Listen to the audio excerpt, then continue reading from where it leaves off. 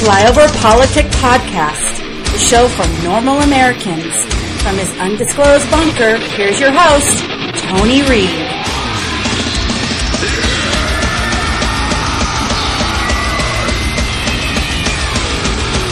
And here you had the Democrats saying that dreamers don't deserve to be treated like dogs and thrown out of the country, and they were standing firm on that. Don't you respect that? Dreamers are human beings. And the idea that he will only be as generous or as loving, right, because he said he wants a bill of love, as warranted by what he gets in return does not seem like love to me. Trying to solve the problem, though, is he's the President of the United States. He's the Commander-in-Chief. He's responsible not only for the well-being of the citizens, he's also now taking responsibility for helping the folks who are here under DACA temporarily, at least through March, but he's also in charge of making sure that drugs don't come in, that future illegal immigrants come in. It's not, you can't do it the way you just laid it out, Chris. You can't just say, okay, I'm going to do a deal on DACA and that's it. Why? Because it doesn't solve the problem. It does for the Dreamers.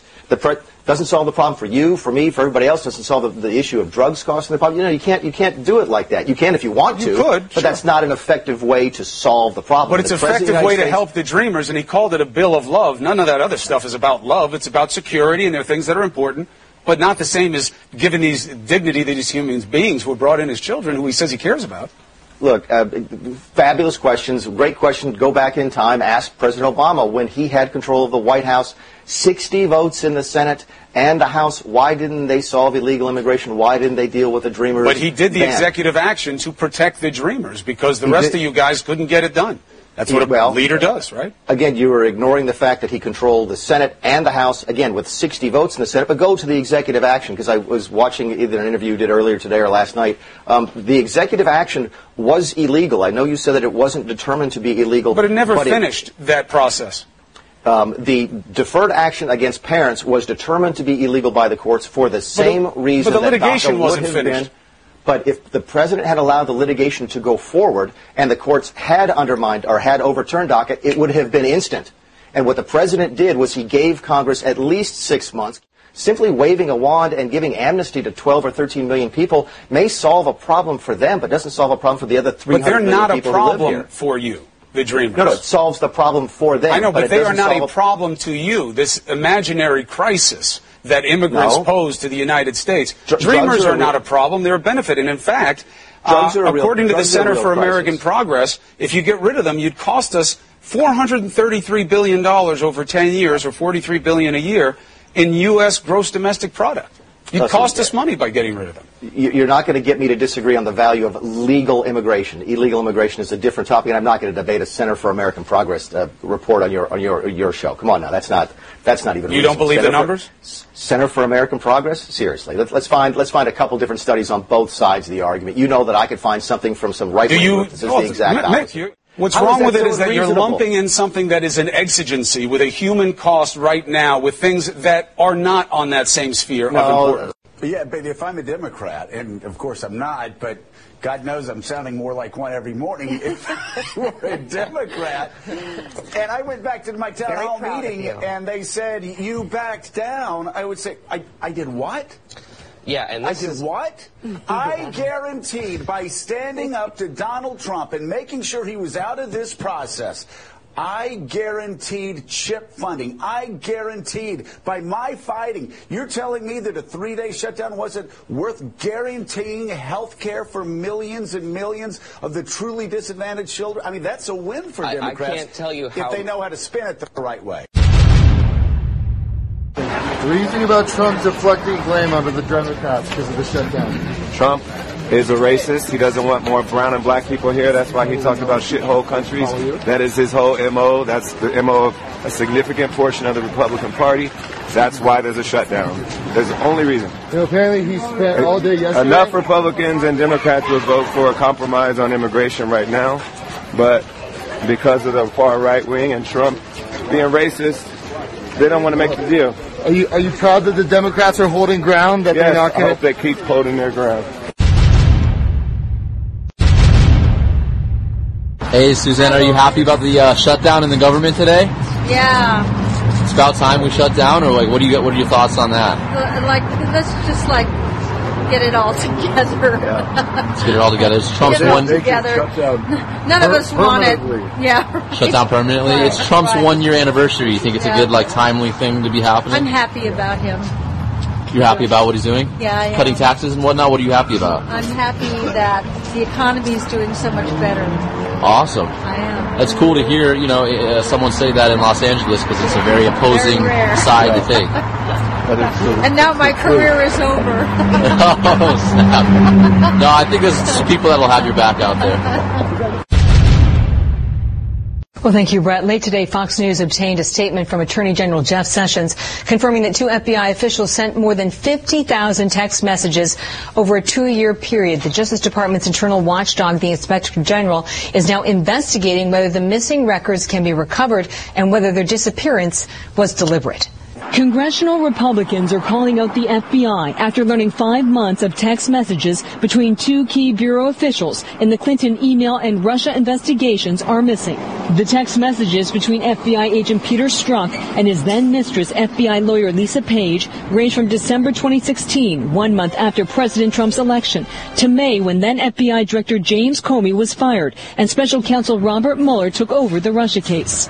According to this letter from Senator Ron Johnson, who chairs the Senate Governmental Affairs Committee, the FBI blamed a technical problem for the Bureau's failure to capture and preserve the records. The nearly 400 pages of text provided to Congress suggest then Attorney General Loretta Lynch knew the FBI would recommend against prosecution before Hillary Clinton's July 2, 2016 FBI interview about mishandling classified information. 4 days after Lynch met with Bill Clinton on an Arizona tarmac where they claimed to discuss grandchildren, and 1 day before Hillary Clinton's FBI interview, on July 1st, 2016, Strzok tells Page, "Timing looks like hell, will appear to be choreographed." Page agreed and later replied, "It's a real profile in courage since she knows no charges will be brought." The texts appear to undercut Comey's July 2016 claim that he acted alone when recommending against criminal charges. Look, that 5-month window really covers some of the big events. And one lawmaker said to me today, if Strzok and Page had the so-called insurance policy, this is when there would be evidence that it was implemented in some way. After the president was elected, during the transition when he's briefed on the dossier, Flynn's interview by Strzok as part of the Russia case, then the firing of Comey, and the appointment of the special counsel. I mean, these are the big pillars of this investigation. On this trip, you, in front of Israeli television and standing next to a foreign leader, slammed Senator Schumer by name for the shutdown. Was that appropriate? It was important for us to set the record straight. The Schumer shutdown failed.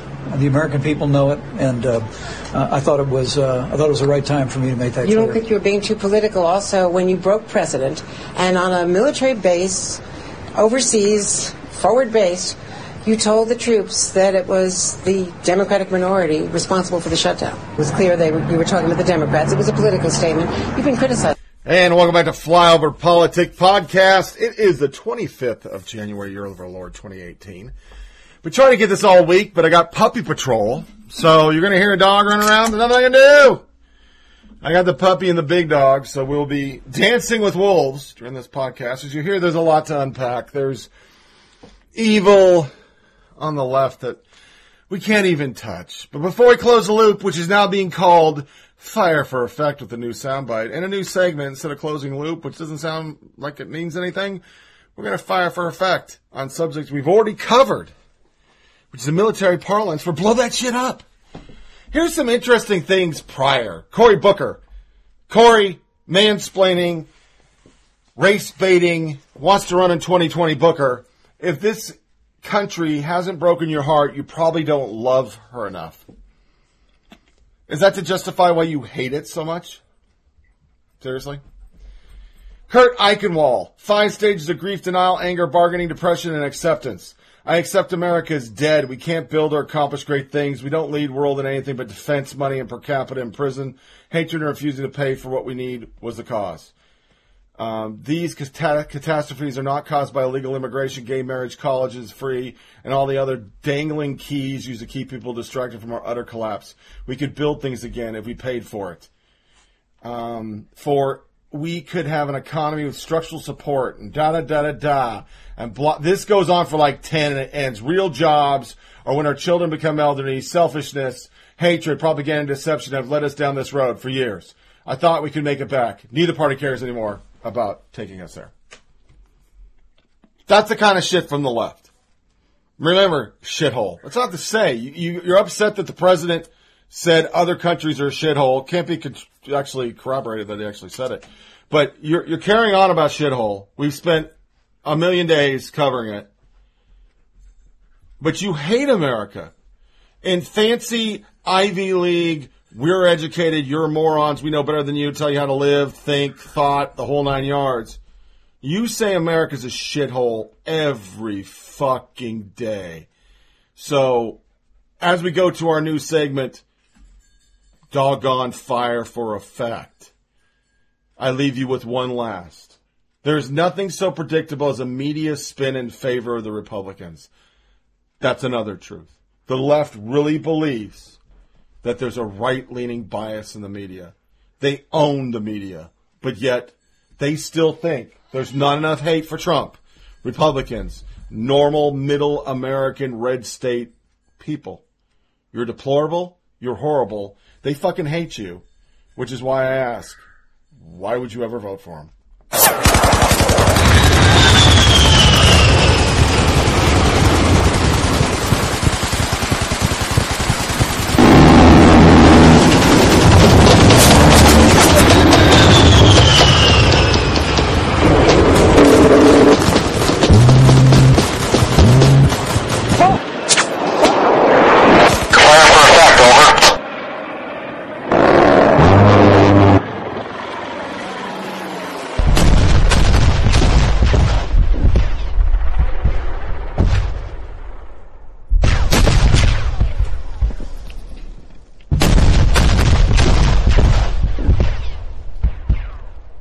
Trump campaign even released this inflammatory ad, suggesting the Democrats will have blood on their hands. Democrats who stand in our way will be complicit in every murder committed by illegal immigrants. The Democrats accused the president of negotiating in bad faith. Negotiating with President Trump is like negotiating with Jell-O. They insist the shutdown is proof the Republicans aren't fit to govern. He promised infrastructure. He gave us a train wreck. And now, 1 year anniversary, a big, fat failure F for that first year. 1 year after President Trump vowed to end Washington gridlock once and for all. The time for empty talk is over. Now arrives the hour of action. Instead of action, there's now a full-scale government shutdown. Do you think that they're actually going to get something done in compromise here? Well, they're going to have to eventually. The government's not going to stay closed forever. The question is, how long is it going to take? And you can see the argument on both sides. As our poll showed, you guys showed it. Mm-hmm. People coming into this debate believe that the president and Republicans will be to blame by a wide margin. Chuck Schumer on Friday gave him full funding for the wall, $18 billion. Put it on the table. Done.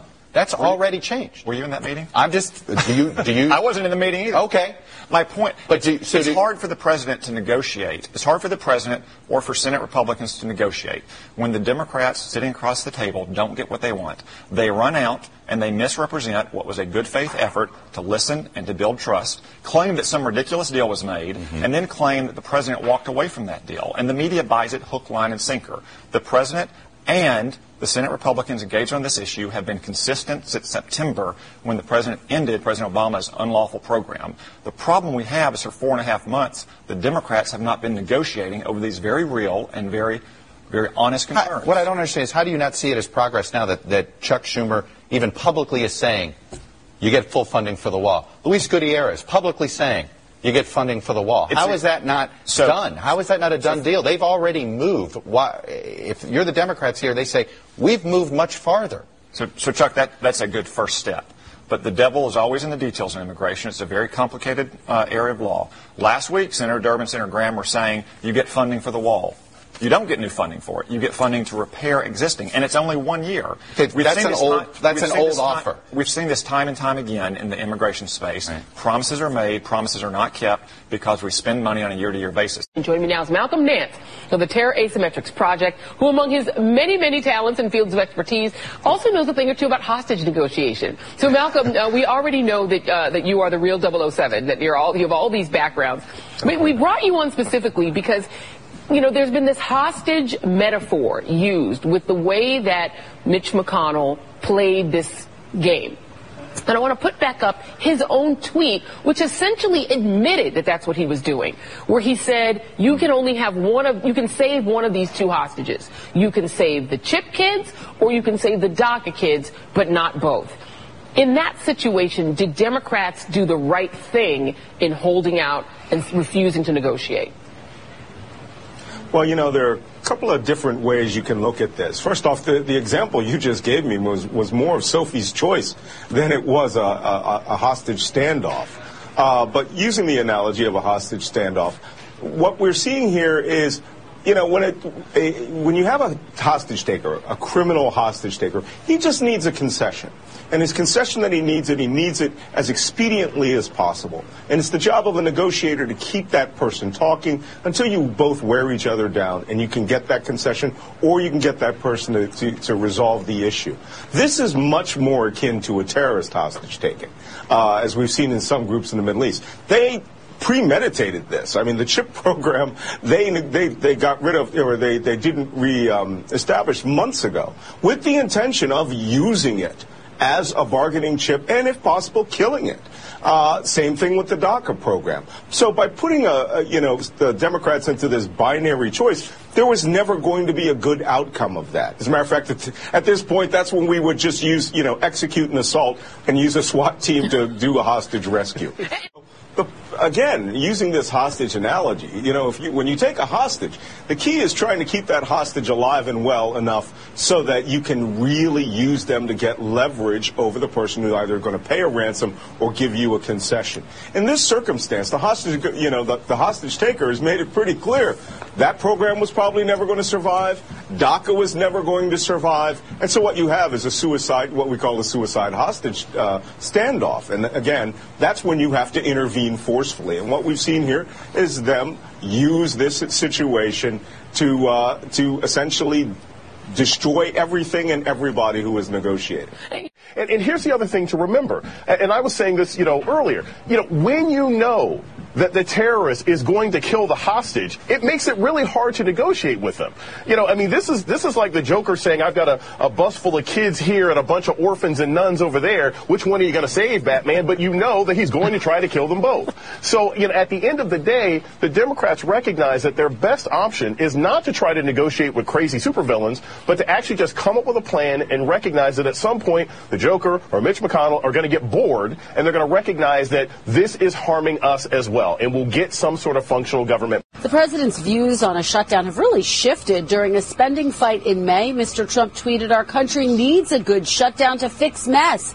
Now, the White House tried to walk back the comments at the time, and there was never a shutdown at that point. Then during the 2013 shutdown under former President Obama, Mr. Trump said Obama and the Democrats want this shutdown, arguing the buck always stops with the president. So all of that makes it difficult for the president to completely shift the blame now. During the 2013 government shutdown, Citizen Trump accused President Obama of failing to lead. You have to get everybody in a room. You have to be a leader. The president has to lead. Why isn't he following his own advice? During the last government shutdown, Mr. Trump said the fault was President Obama's. He's never been a deal maker. That wasn't his expertise before he went into politics, and it's obviously not his expertise now. My 7-year-old gets what the message is in the ad, but it's just not true. Is there a security threat? Yes. Are there illegal entrants who pose criminal threats and are here to create crime? Yes. But by numbers and statistics, you cannot make the case that the illegal entrants are more dangerous than native-born citizens. But you are making that case. You're saying they're the terror threat, even though you know the statistics show that either white supremacists or homegrown people and radicalized here are a bigger threat than illegal entrants. You know. that if you look at the prison population or the the committing of crimes by percentage of population, they are lower than they are the rest. So why make them monsters when that's not true in the data? So, Chris, I don't think that we're trying to make everyone here monsters. What I think you would look and say is that last week when the study came out, we also showed that 3 of the 4 terrorists convicted in the United States are foreign-born. I don't get how you attach the wall or security concerns to the DACA bill and say that you care about the Dreamers. If you care about them, do it solo. If you attach it to the wall, then they're not your priority. Then finding a pathway is not your priority. So here's the difference. As the president looks at the DACA population, he recognizes these are people aged 16 to 36 who have been in the United States in order to get a work permit. By the very nature, they are law-abiding. Therefore, they are productive to our society. We want to find a pathway for them, whether or not that's legal permanent residence or even conversations the Democrats have had about citizenship. The president is willing to go. Might make it more difficult to get the negotiations with Democrats going, but does the president support this emerging compromise that there should be a guaranteed vote on DACA in the Senate, in the House, in return for this extension of the government funding? Senator Lindsey Graham, Republican, saying he hasn't been a reliable partner. You've got Senator Chuck Schumer saying it's like negotiating with Jell-O. Even Senator McConnell says he can't figure out what the president wants. Then I think maybe sometimes they're not paying attention. Look, the president has laid out what his priorities are and what his principles are. And frankly, he invited George all of the media in to see and have that discussion. We've laid out that we want to make a deal on DACA. We want to secure the border through the border wall and border security. We want to end chain migration, and we want an end to the visa lottery system. I don't know what's confusing about that. I know that sometimes members like Senator Schumer need a little help and guidance getting through big policy negotiations like that. But the president's laid out what he wants, and if they need help understanding it, we'd be happy to send some people over there to explain it to them. Do you really want to be questioning Senator Schumer's knowledge of this legislation? Look, if he's unclear about what the president has laid out, then possibly. I think, frankly and sadly, that Senator Schumer is playing games. Look, he wants to make it like this is the president's fault and that the president hasn't been anything but clear, but he has. Why not call everybody down to the White House today? Democrats, Republicans together in the Oval Office. Back when President Obama was in office, that's exactly what Donald Trump was calling on him to do. It sounds like there's a lot that wasn't in this deal. So again, I have to harp back on what one thing can you point out that the Democrats, that Leader Schumer, what one thing did he get, from Republicans to justify shutting down the government in the first place? So the one thing I would say that he did get is the potential for momentum. Because if, and I'm certainly hopeful that that's what occurs, but if the majority leader, Mr. McConnell, can be taken at his word and over the next 3 weeks before February 8th, they can negotiate on protecting the Dreamers, on making sure that we can have a full year comprehensive budget that lifts the caps and really make sure that we can responsibly budget again. Then maybe we can be in a position to get the House and the President to come on board. I'm still hung up, though, and I know Americans are listening, and they heard you say, and it's reverberating, potential for momentum, and they're thinking, potential for momentum, was that really worth shutting the government down for? The potential for something. I will tell you that Republicans should be asking themselves that question because they shut the government down. One of the reasons the nation didn't see the president this weekend is because the White House strategy was not to have the president appear to own any part of this shutdown. And the president's lack of engagement, not a single phone call over the weekend with Democrats, led to a victory largely on his terms. As the press secretary said this afternoon, what the president did clearly worked. So, Chuck, back to this shutdown. I mean, what happened here? Did the Democrats lose their nerve? And has anything really fundamental changed in terms of where the fights are, where the battle lines are? No, I don't think anything has changed. I would, to put it in football terms, Savannah, I would say this is a false start by the Democrats. The tactic might be an effective tactic, but the timing was poor. They didn't have the leverage right now. There was no sense of urgency, and the Democrats had no explanation as to why have this fight now instead of in 4 weeks. And good evening tonight from Washington. We are here in the nation's capital because of the government shutdown. Today was day 3, and then Senate Democrats deciding to give in on the Dreamers with the promise from Senate Republicans that they'll take up the issue soon. The Senate voting to end the shutdown, and then just moments ago, the House voting to follow suit.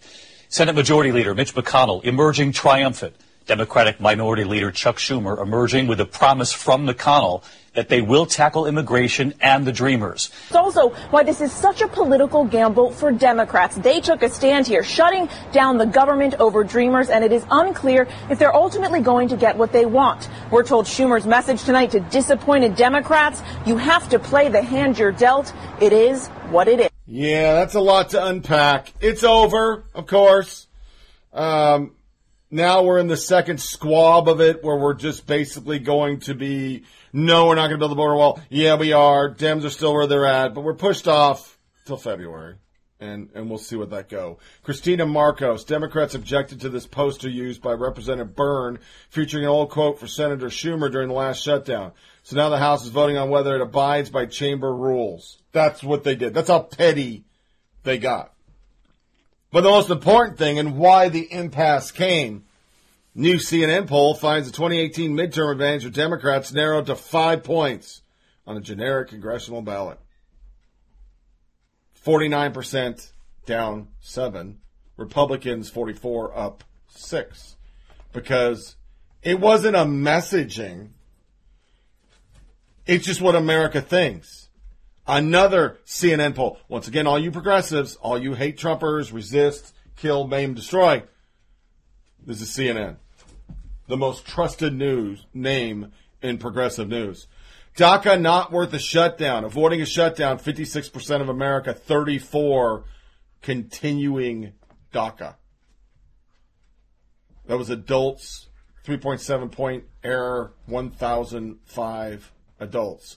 Overall, about half Americans say they would blame either Trump, 21, or Republicans, 26. This is how they worded it, because remember, it's CNN. But the fact is, the highest getter on the poll was Democrats at 36%. Yeah.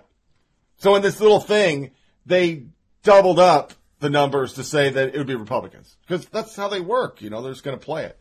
John Favreau, I really can't believe the Republican shutdown position is we're not negotiating. Emma Loop, Pelosi and House Democrats are holding a presser. Representative Joe Crowley begins with welcome to the Trump shutdown. Playing the blame game, Crowley says Republicans should have shown the same effort here they put into tax bill. The tax bill only needed a simple majority in the Senate because they did it under reconciliation. Cherry Bustos talking about various grocery aisles. Somebody points out they're just trying to look like real Americans. Emma Loop, Nancy Pelosi. Happy anniversary, she says to Trump, pointing to the oranges shine. Your wish came true. Pelosi then accused the reporter of using Republican talking points to question her. The question was about whether Dems are the face of the shutdown. That's how they're spinning it. Sarah Sanders, of course, spinned off that. Nancy Pelosi's very proud Democrats shut down the government. Blah, blah, blah, blah, blah. Chuck Schumer. Soon the government will reopen, and we have a lot to do. Protect Dreamers, write a budget, address healthcare veterans, disaster relief, pension, and the opioid epidemic. The Trump shutdown will soon end, but the work goes on. Understand, not write a budget was first, not protect your vets or your health care, protect Dreamers. It's all about the brown vote they hope they might get. Articles on task and purpose, articles on the Federalists, 6 events that prove the Democrat government shutdown over DACA is a fraud. And these articles, which are all over the internet now, are basically saying they just wanted to do something to ruin his, that's how petty they are, ruin his anniversary. They had no intent of passing it, but the only thing they could spin up to make it sound positive was, we're going to save Dreamers. Whether it's true or not, I don't know. Another article by David Hersani, what the shutdown tells us about modern Democrats. And what it says along is they've been doing this forever. This is what they do. And they don't care about Americans. They care about future Americans that may vote for them. So how did the resistance take it? Spineless is an ableist term. Can we stick to being brave or not being brave? It's nice to see someone sticking up for the invertebrate liberal livid after deal to end shutdown. Activist groups were angry at how the negotiations turned out, with some calling it the Schumer sellout. That's what Politico put out. Politico was on the Dem side. This is horrible. Then they ran another article, White House Democrats blink and shut down White House and the Democrats. Well, the White House didn't. Ezra Klein. Democrats got 6 years of CHIP, kept their shutdown leverage, and created some chance of resolving this through normal legislative channels. It's a good deal for at least now. There you go. Ezra Klein's happy. Why can't the rest of you be happy? Dan Bondingo sums it up pretty well. Enough about the dreamers. Americans are the dreamers, and the DACA recipients are people in our country illegal. Those are the facts. Let's stop at the focus group tested language and talking points and start speaking truth. Dems can't handle facts or knowledge, let alone the truth. And within this, he had a nice little pie graph, or a little chart, I guess, that somebody made up. Dreamers. Here it comes. I gotta blow it up because it's kind of fucked up. 792,000, 88% of the dreamers are over 25 years old. 747%, 83% of the dreamers do not have a college degree. 657,000 or 73% of the dreamers receive welfare or other government aid. 189% or 189,000, 21% of the dreamers have dropped out of high school. 9% are incarcerated. 900 or 0.1% serve in the military. These are the people they'd rather lay down with than Americans. Sad thing, 0.1% of dreamers is more than Democrats in the military. So, I mean, I've got to give them that much. So what does it really distill down to? E-Verify doesn't prevent many companies from hiring undocumented workers. You know why? You just get a fine. So what is California doing? California is registering people now who are illegal. Automatic voter motor going forward. That's their fuck you, Trump. We're just going to break all laws. No I-9 Verify. Last podcast, we're going to persecute or prosecute businesses who dare help ICE. Yeah. And by this podcast, it's been, 2 days? Schumer's already withdrawn the wall. He's not going to do it. He's not going to help, which doesn't surprise me whatsoever. It is what it is. To Twitter, how many of you got that nice little note about Russia, Russia, Russia? I got one. I'm going to read part of it. Dear FOP, as part of our recent work to understand Russian-linked activities in Twitter during the 2016 presidential blah, blah, blah, blah, blah, blah, blah, consistent with our commitment to transparency, we're emailing you because we have reason to believe that you either followed one of the accounts or retweeted or liked content from these accounts during the election period. This is purely for your own information purposes, not related to security concern for your account. We're sharing the information so that you can learn more about these accounts, blah, blah, blah. In 2018, we're building improvements, our blog, people come to Twitter, yada, yada, yada. Here's the problem with that. Every conservative got it. Every conservative got it. I don't know one liberal I follow who got that. So they don't know if you clicked or linked it. They just know you didn't love Hillary, so you must be a Russian agent. That's how Twitter handled it. Facebook says it can't guarantee social media is good for democracy because they can't scrub it enough to let you know who to vote for better. I mean, people might tell you the truth out there. You can't have that happening. Which brings us to Russia, Russia, Russia. Cheryl Atkinson starts us off. Newly turned over text messages suggest A.G. Lynch somehow already knew FBI would recommend no charge for Hillary. When Lynch announced she would accept any FBI recommendation. Airport has something to do with that, I'm sure. Text messages turned over by FBI indicate FBI officials changed additional language in Comey announcement stating no charges against Hillary Clinton and email probe. And then A.G. Lynch announced she'll accept whatever they said. FBI inside page texted her alleged boyfriend, FBI official Stork, and yeah, it's a real profile on Curry since she knows no charges will be brought. Now we find they failed to preserve 5 months of text between these two jackasses. All of them were Stork and Lisa Page. Breaking, FBI notifies Congress a certain FBI text messages evidence is missing. We just lost them. Kind of like Hillary's emails. This prompted The Hill, who we cover most of the time for media bias, was Lynch coordinating with Comey. Because now they're starting to see that there was some coordination. And while we're covering shithole, how Trump's the devil, the Nets never released the revelation.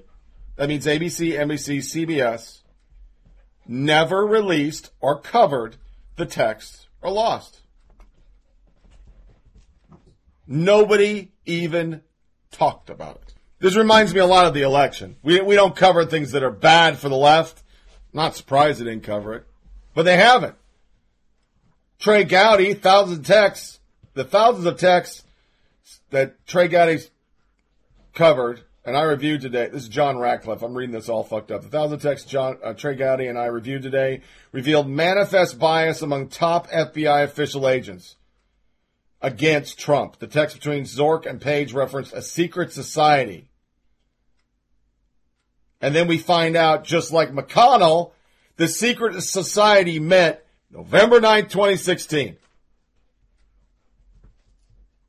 Everybody on the internet who is not a total liberal hack is saying, I guarantee I couldn't say I lost 6 months of text. Ryan Savadra, showing how the left's covering it. Representative Schiff on FISA memo. We can't release memo because people won't understand it. It could be interpreted against Democrats, which is what that actually comes. Now there's articles claim Page and Sork reference FBI secret society met the day after the election. There's serious talk at Capitol Hill about appointment of a second special counsel and several new bombshell revelations. First, there are the allegations of shocking and substantial government surveillance abuses under Obama, outlined in the FISA abuse memo that they won't release. Secondly, the FBI lost 5 months of text between them. And now we're talking about a secret society of officials within the FBI that apparently met the day after the election to plot against Donald Trump. Then they research, these are reporters, they just happen to be not on CNN, MSNBC, that show Lynch already knew. The text message, which was sent by Peter Sork, is jaw-dropping. Wisconsin Senator Ron Johnson, the chairman of the Senate Homeland Security and Governmental Affairs Committee, said in a radio interview, an interview with WISN Milwaukee radio host Jay Weber, Johnson read aloud a May 19th text that Sork sent to Page, an FBI lawyer, and his mistress.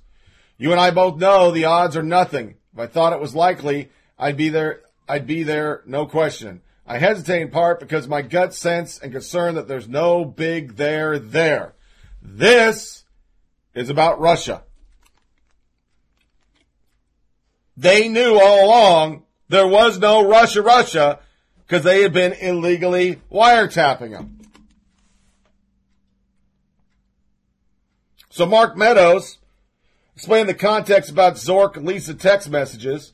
Remember, the key figure here is Zork, the former deputy counselor intelligence FBI guy who ran the 2016 Clinton investigation, who interviewed key witnesses including Mills, blah, blah, blah.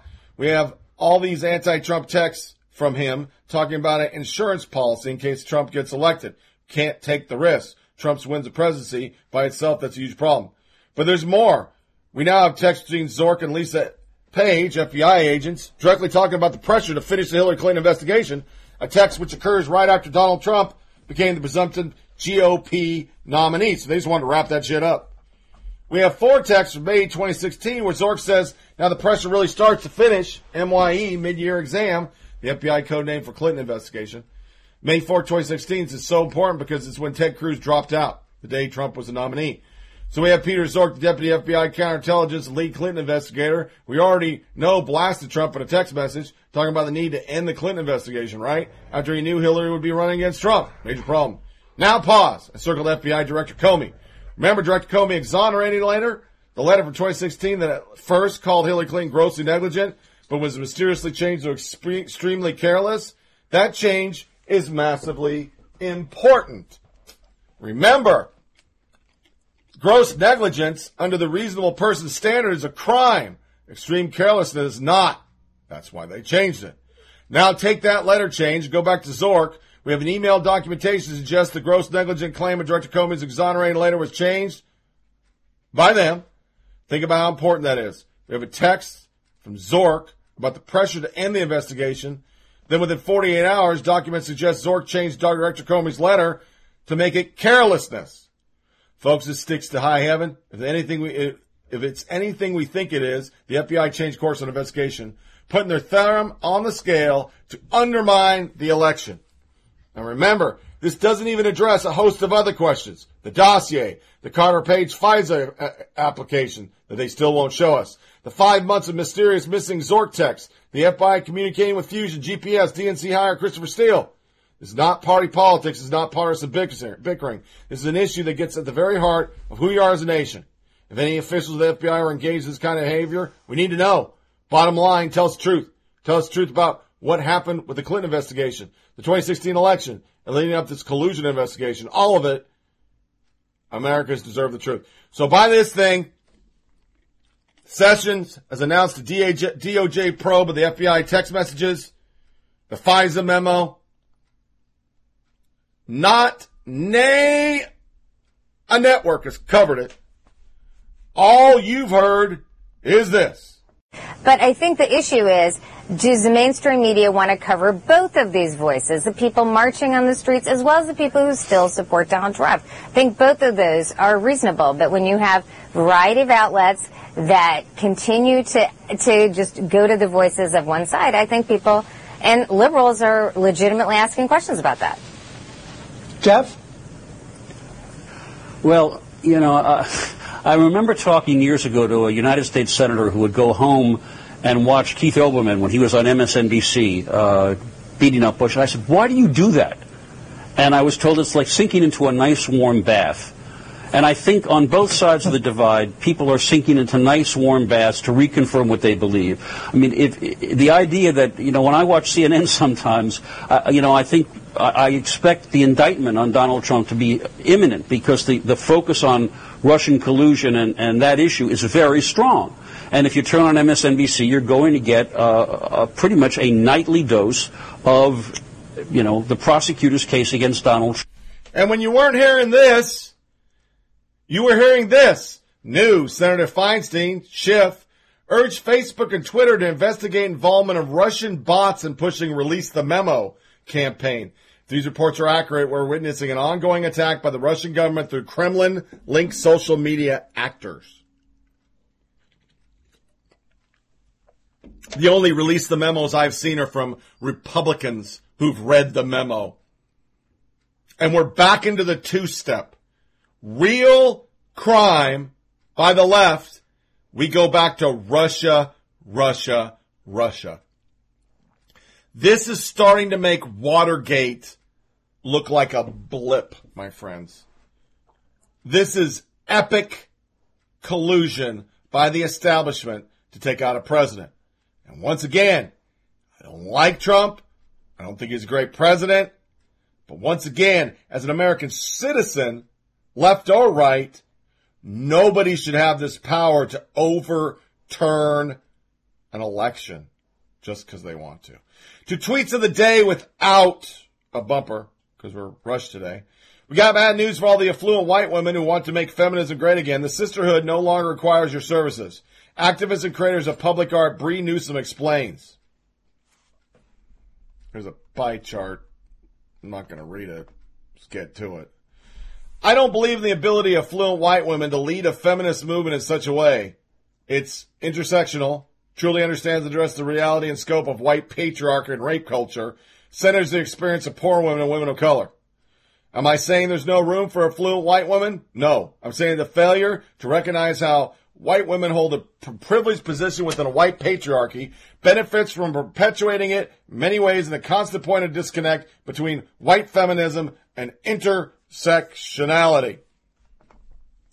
While Tarina Burke and Alicia Garcia have been pushing for Me Too to focus on the conditions of domestic worker, poor women, and women of color, white feminists like Margaret Atwood continually focus on the movement's potential negative impact on mostly white men. The criticisms of being launched against Me Too, started by the BW, are based on distorted understanding of what the movement has begun with. Tarana Burke's movement has never been about publicly shaming male celebrities. Others insist on framing it that way.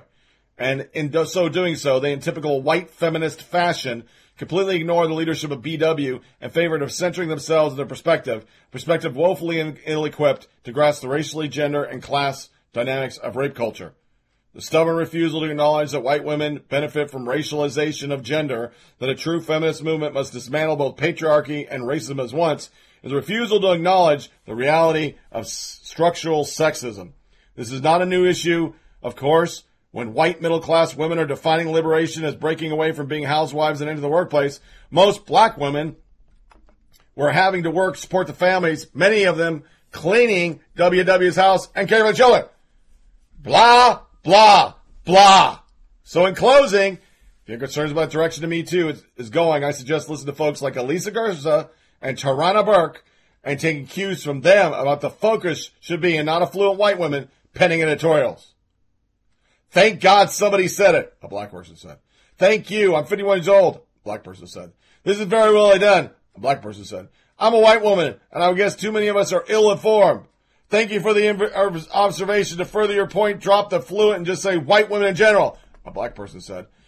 I'm conscious that I'm a white male and commenting on feminism and women of color. I'm not sure you can be a feminist without having a deep sense of empathy, and its very core, feminism is about equality, a black person said. Women of color were the leaders of our last march, a black person said. Maybe try to embrace the experience of different people from a variety of backgrounds instead of alienating and further segmenting the validity of who's allowed to lead or speak. Thank you for contributing nothing, was her response. And the tweet of the day comes from a black woman. She is too dense to see her racism.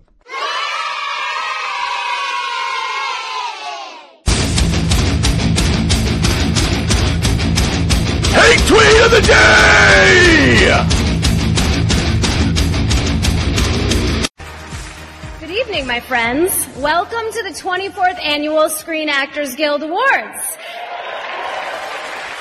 You know, there has never been a host for this award show before. Yeah, it's the first time, first person, first lady. Right? And I honestly never thought that I would grow up to be the first lady, but you know what? I kind of like it. I think my first initiative as first lady will be cyberbullying. Because I have yet to see any progress made on that problem quite yet. And I'm looking at you, Tony Hale. You're a bully. You guys, he's savage on Twitter. I'm serious. There are so many beautiful faces here tonight. I am thrilled to see the cast of Glow. Glow, for those of you who are unfamiliar, is about a tour de force of powerful, strong, thoughtful ladies who get roped into doing Marc Maron's podcast. Elizabeth Moss is here from the documentary The Handmaid's Tale. Woo! That's the sad one. Elizabeth, can I just do a quick check-in on your serotonin levels? I just feel like... Oh, it's not the platform. We'll talk after the show. The cast from Get Out is here, you guys. Serving as a walking reminder that if you say yes to the Tea Party, you're immediately on your way to the sunken place. It's just a fact.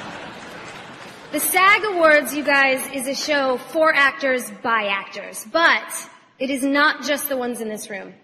It is especially for the ones who have just gone on their 20th fruitless commercial audition, who are watching this in a studio apartment in Koreatown with their 5 roommates, downing their nightly dinner of canned tuna.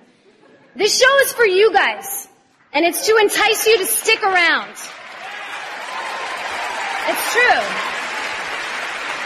Because it's a true privilege to experience and share the wide scope of humanity through storytelling.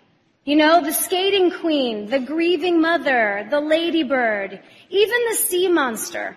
Everyone's story deserves to be told, especially now. We are living in a watershed moment, and as we march forward with active momentum and open ears, let's make sure that we're leading the charge with empathy and with diligence, because fear and anger never win the race. And most importantly, regardless of our differences, I think we can all come together and delight in one thing. Frozen 2 is coming out in theaters 2019, you guys. I'm very excited. I think those tie in good. Of course, that's the actors. You know, I'm going to have to play that shit because you can't have an award show without bashing Trump. But to that Bree Newsom person, anybody reverse and put WW and black women don't understand what it's like to live in a trailer park. You are racist. Just a fucking racist. But not only are they just predictable with the hate of Trump, 13-year-old Millie Bobby Brown, star of the Netflix hit show Stranger Things, walked the red carpet tonight, Screen Actor Guild, and was called a perfect 10. This went on throughout the entertainment media and liberals. And I'm going to let Christina Manolis, a Latino woman, commenting on a 13-year-old's appearance like this is not okay. You could just say she had a great dress or cool look. This is not okay in caps. And I agree. They have pictures. Just pictures of her, and they're sexually objecting her as a person. And I thought, wow, what the fuck? What the fuck? But it goes back to this weird pedophilia, don't want to criticize because there's a lot of pedophilia in gays, so we don't want to say anything because intersectionality or some shit, which we've covered on the show. Megyn Kelly fired back at Jane Fonda and called her Hanoi Jane. Oh, that wasn't smart. Megyn Kelly responds to criticism of Jane Fonda, saying that she has no regrets about asking about Fonda's plastic surgery. Then she goes on to address Fonda's own past. Hanoi Jane, and so she is no position to talk about what's offensive. Deborah Messing, this is disgusting and shameful. Somebody quit back. What Fonda did was disgusting and shameful. And everybody attacked her. How she just made a point about a war that wasn't popular. And she criticized Seth Abramovich and all these other people. She dared criticize a war that killed 60,000 Americans. You don't even give a fuck about the Americans. You threw shit on the Americans, you fuckheads. But no, John Cardillo says. Deborah Messing, what's disgusting was Jane Fonda looking through a North Vietnamese anti-aircraft gun sight as our planes flew by. And what's even more disgusting is you defending her. It goes back to what I say on the show. Here in our world, we live with a lot of people that wish they go back to the 60s where we threw shit on soldiers, hated the government, burned our bra, and they're still bitching about rights that the people that hated our government, burned their bras, attained. So you're just making things up.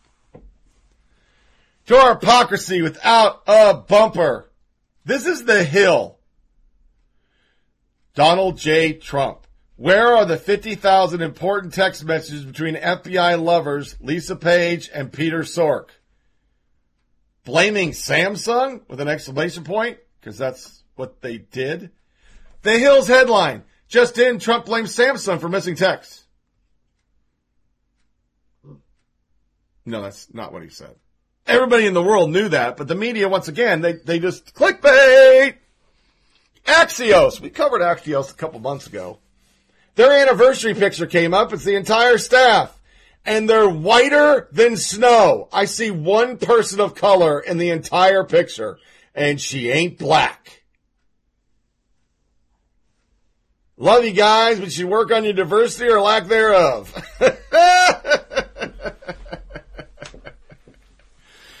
Then Trump tweeted, even crazy Jim Acosta, fake news CNN agrees. Trump world and White House sources dancing in the end zone. Trump wins again. Schumer and Dems caved, gambled, and lost. Thank you for your honesty, Jim. So it's basically based off this Acosta soundbite. Now, there's no denying the president and his allies are spiking the football after the shutdown. Trump wins again, is how one source described it to me. Another White House official crowed that the Democrats caved on the shutdown. It is unclear how much time the president will spend on the issue of immigration, though, for the rest of this week. He is scheduled to keep his trip to Davos, Switzerland for the Global Economic Forum later on this week, now that the shutdown is ending. So, Wolf, while the president will be tasting chocolate in Switzerland. So Sally Cohn comes in. Fake news equals news Trump doesn't like. Honesty, news he does. John Roberts, but he never watches CNN. There's a tsunami warning on the West Coast, and this is what you do? Not to be critical, but the USA has a tsunami warning. Chris Cillizza, I don't watch CNN. I don't watch fake news. Donald Trump. Those are all reporters. Okay, I just want you to know, reporters. Can't be objective for a second. Jim Acosta again. Gosh, so bizarre how press secretary keeps avoiding questions with CNN. Somebody says, she's saving you from being embarrassed again. But that's his whole thread for the week. Whole thread, never stop. Then he tweets something about a vending machine. White House press vending machine update. It's completely empty. Snack shutdown. Everybody dogged him. I just got to read a few because they're funny. Casey Dillon. Trump's a fascist. Another one. This is what true oppression looks like. My heart weeps. We are all this vending machine, another person said, which I thought was classic. To just headlines that come out in the uber, super duper bias. PBS NPR poll finds Trump's first year a failure. Feds charge Rand Paul's attacker, media, still saying it's unproven. It was over a pile of brush. Then Slate runs a whole article because Trump's on a phone and they took a picture. This is actually what they said. White House releases hilarious photo to show Trump is working. And this was carried over and over. Then it was taken to his desk as too clean, thus he can't work because he's not Einstein. Then the Independent, Donald Trump's messy desk could be a sign of something really bad. And that was a thread for this week. Because, you know, we were running out. We've already ran Coke, drinking 12 Diet Cokes. I mean, we don't have anything else to cover. Then this Jim comes in. NBC Nightly News and Lester Holt inside North Korea shares details of the trip so far. The Ministry of Foreign Affairs crafted much of the itinerary of where we could go and advising us what they'd frankly want us to shoot. More tonight. And Stephen Miller asked, and you agreed? Somebody else did what I did. Aren't you spreading propaganda? Oh, wait, that's what you do at the House. My favorite, NBC are openly propagandists, both foreign and domestic. Then, Andrea Mitchell rolls with an incident during the Pence Knesset visit. Before Vice President addressed Israeli government on Monday, 13 Israeli Arab members of the Israeli parliament held up signs saying Jerusalem is the capital of Palestine, were forcibly removed by security as Pence started to speak. According to NBC News, chief foreign joker piece of shit Andrea Mitchell, who cried after Hillary lost, this sounds like it could have been a big deal. The problem is that Mitchell's report was inaccurate. Should we expect anything less? Thankfully, Jerusalem Post Knesset reporter and analyst Lahava Harkov replied on Twitter to blow the whistle. Wrong on several points. One, they are not the 13 Israeli Arab members. There are others. Two, it is always against Knesset rules to hold up signs or use props, and they are examples spanning decades of people being removed. And three, ushers, not security guards, let them out. Was it retracted? Hells To the fuck no, it wasn't. She just rolled that shit. Now to our media mash. You notice it's a little shorter today, don't you? There's a reason our midsection's long as fuck. Remember, it's a women's march and the March for Life.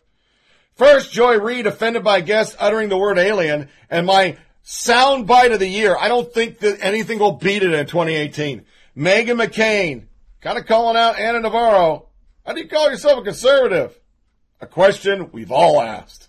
Is it wise, in your view, as a Republican strategist and a millennial Republican strategist, for Republicans to essentially run on brown people are rapists, murderers, and killers, and therefore do not belong in America? After Steve Scalise was shot in June, you and I had a heated debate about what is acceptable in tone and what when we're discussing the issues. Mm-hmm. And I said it's really wrong for anybody to say one side wants to kill other people or is responsible for that. The same applies here. That ad is disgusting, it's racist, it's fear-mongering, and it's a giant dog whistle. And we're going to pay the price as a party in the long term because the country is becoming more and more diverse. At the same time, the president talks about how important illegal immigration and confronting it is. But he isn't confronting it. He's doing things that aren't even conservative. He talks about how we need a wall. Well, he said since he took office, illegal border crossings on the southern border are down 73%. At the same time, he's not confronting what has accounted for 42% of illegal immigrants in the United States and 2/3 since 2014, which are visa overstays. You just have to fly into JFK, LaGuardia, LAX, and you just overstay your visa. The president hasn't talked about it at all. Then with the wall, he abandons conservative values and conservative principles when he says, we're going to build a wall. He doesn't talk about how he's going to have to seize tons of private property from Americans using eminent domain, which conservatives are rightfully up in arms about. But he says, oh, it's not going to be a big deal. I know how to build, and eminent domain's a lovely thing. That's not conservative. It's just a guy who's obsessed with a wall, and somehow the Mexicans are rapists, and every Democrat has Chuck Schumer, or every illegal alien who commits a crime has Chuck Schumer on their shoulders saying, do it, do it. Well, we're going with undocumented immigrants. I think we're going to go with that instead of illegal. I mean, we're trying to change the conversation around it, right? And there's certain terminology even, like chain migration and illegal aliens. Is it throwback conversation that does feel like, it feels almost like the 80s. I've been asked many times, why haven't I left the Republican Party? Because I'm very upset with several of the things that are happening in it. I don't leave the Republican Party because I'm not going to surrender the party that I love and believe in to these racists and allow them to put forward such things. If they want to have that as their party platform, they're going to have to fight me at every step, and other Republicans. I think Republicans are making a gamble that xenophobia and racism work now the way they worked in the 60s and 70s. I'm not so sure they are right. We will certainly find out. A bunch of our troops weren't able to watch the championship football game yesterday. Do you think that I want that for our people serving in the military? Of course not. But I think there's a cacophony of blame being pointed everywhere. And quite frankly, you are showing your partisanship if you do not place the same amount of blame on President Trump that you did on President Obama and on Speaker Boehner that you did at the time on Chuck Schumer at the same time. I have a question for you. It is not intellectually honest to sit here and say this is completely Trump's fault. Democrats are playing partisan politics in the exact same way. DACA is a very, very emotional issue. I agree with you, Anna, that this should be an easy layup, quite frankly, on both sides because of how popular it is. But to sit here and say that this government shutdown has anything to do with my or the Republican Party's love for the troops is just intellectually dishonest. No, we're not saying that. We're not saying that. I mean, do you think Mitch McConnell should have allowed that amendment? Allowing for pay benefits for the family of the fallen and allowing for pay for the armed forces. This is plain party politics. Exactly. We have another month to figure out DACA until March. They're attaching it to a spending bill. They attach everything to a spending bill. There is no way to get Hold on. Now, we're not, listen, wait. Okay, if we're going to have this conversation, we're going to have it clearly. And there's too much overtalk, okay? So everybody just, it's great. All right? I understand that DACA is a very emotional issue at this point, but most Republicans are on my side on this one, Anna. And I just don't, it's really difficult for me to understand sometimes why you still consider yourself a Republican. Because I'm a Hispanic immigrant Latina. Because I was brought to this country when I was 8 years old. Because my parents fled communism. And it was not my decision to come here. I came here through no decision of my own. I came here through no fault of my own. Had my parents not had visas, had my parents not had the resources to hire lawyers, I would be a DREAM Act kid too. That's why this is perfect.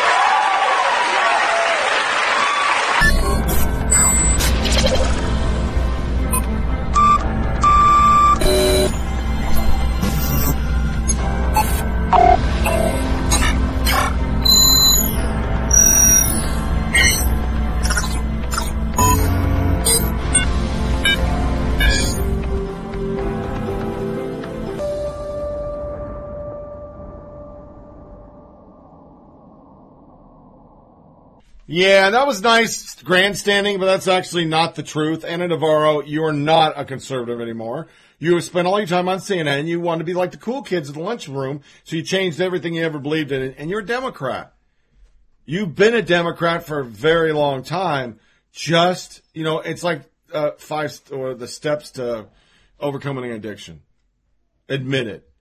Go out there and just say on TV, "Hi, I'm Ana Navarro, and I'm a Democrat." "Hi, Anna. I'm a Democrat, too." Our stats of the day are sad. 2 killed in a helicopter mishap during Fort Irwin training exercise. Apache went down.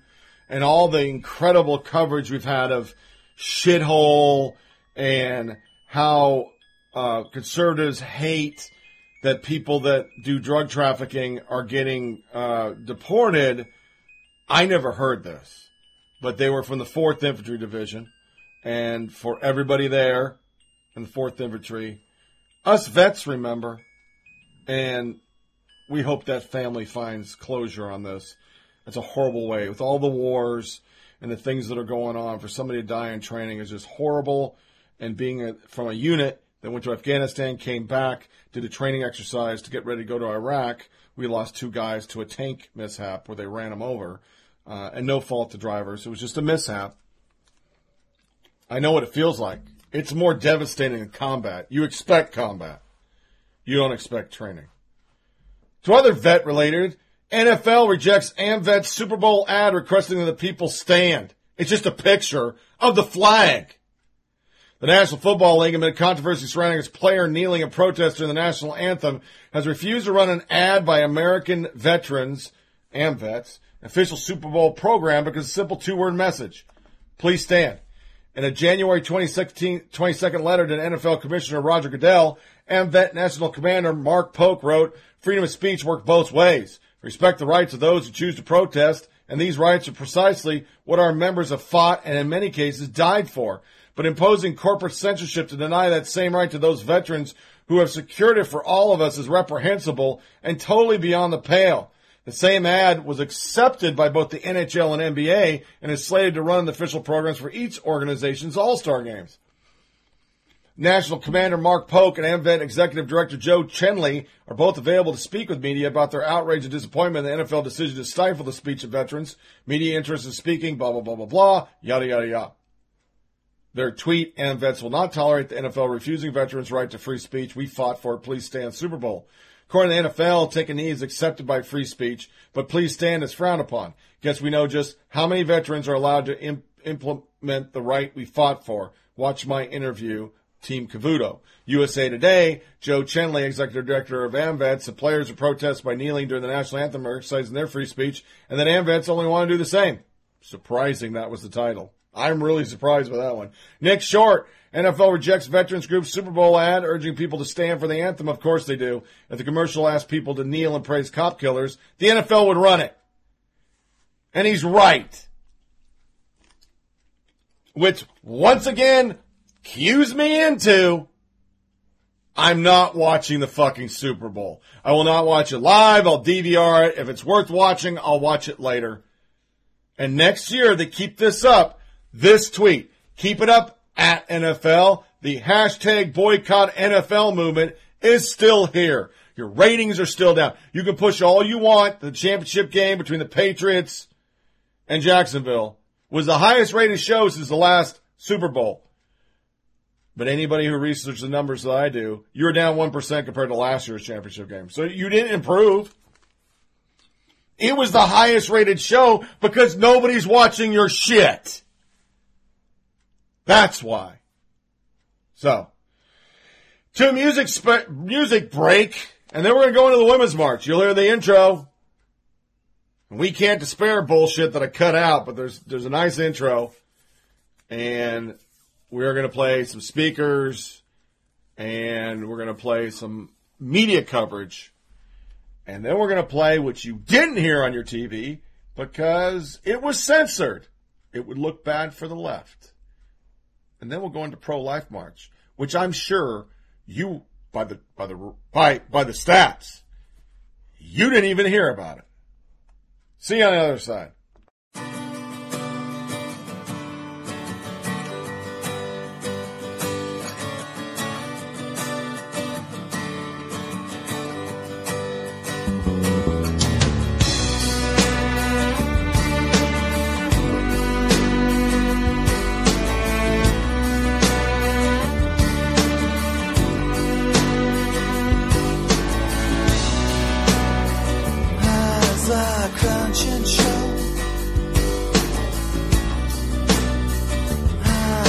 sweet breeze blow,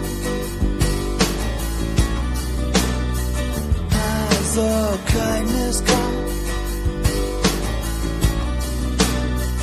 Hope still lingers on. I drink myself a newbound kitty, sitting alone in New York City, and I don't know why.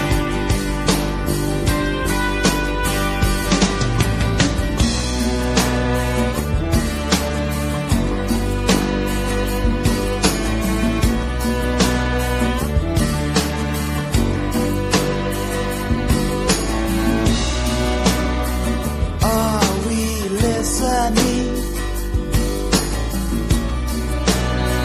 Hills of Aubrey, have we eyes to see? Love is gathering. All the words that I've been reading have now started the act of bleeding into one. So I walk upon high and I step to the edge to see my world below, and to laugh to myself while the tears roll down. 'Cause it's the world I know. Oh, it's the world I know.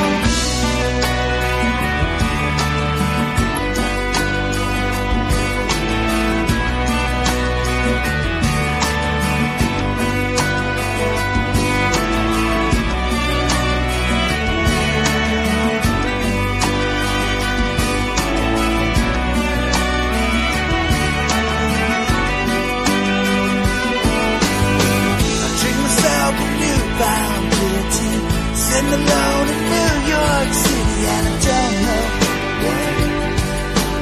don't know why. So I walk on high and I step to the edge to see my world below, and I laugh to myself while the tears roll down. 'Cause it's the world I know. Oh, it's the world I know. Yeah, I walk upon high and I step to the edge to see my world below, and I laugh to myself while the tears roll down. 'Cause it's the world I know.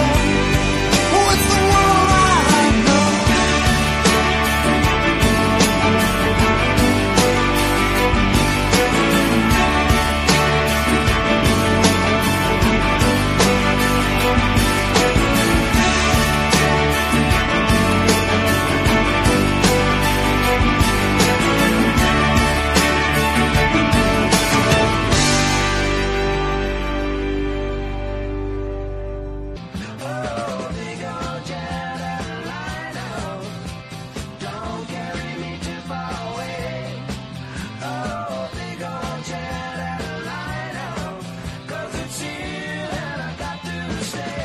Welcome back to Flyover Politic Podcast with Tony Reed.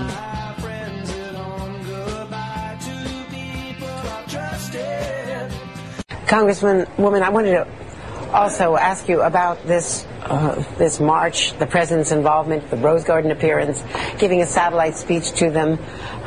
Your reaction to that, given your own experiences? Well, you know, in 1999, the president was pro-choice. In 2016, he had 5 different positions in 3 days, and at one point actually thought that women should be punished if they had an abortion. Let's remember that most abortions take place in the first trimester. Only 1% of abortions take place in the last trimester. It is about choice. He talked about the woman who he brought forward and said she chose life. Well, this is a choice between between a woman and her physician. And let us remind everyone that in this country, it is still the law. Abortion is legal. There is something very painful to go through an abortion. And my abortion was late term at 17 weeks. It was, not something that it was a very painful experience. And it was a fetus that was not going to survive outside of the womb. And I think that there are so many stories like that. And there's a callousness with which some people, the president included, talk about this because they don't live it. So as a pro-life person, can I march in this march? No, I cannot. No. Oh, let's talk about that. Do you welcome conservative women? No. No. That's crazy. I decided. So you can't say you're for women. Exactly. No, I'm for liberal. It's in the name. Liberal Women United. Okay, so you're executive women so you'll never win us over. I'm not trying to. It's not all about Trump. There are Republican women out here who don't support Trump who should be part of that march. They're signing law. And I just think that it's just crazy that they're not including all the women. I want you guys to address this. What about this? You're only pro-women who agree with you. That's true. As far as the march, I would think any woman who wanted to have a pro-women attitude would be welcome. If Republicans want to show up in March, Republicans show up in March. If I want to show up in March for pro-life, exactly. I cannot. Well, you can. Of course you can. You can do that as a counter-protest. Everybody can do that. Why reject conservative women? Well, nobody's rejecting conservative women. We're rejecting conservative ideals.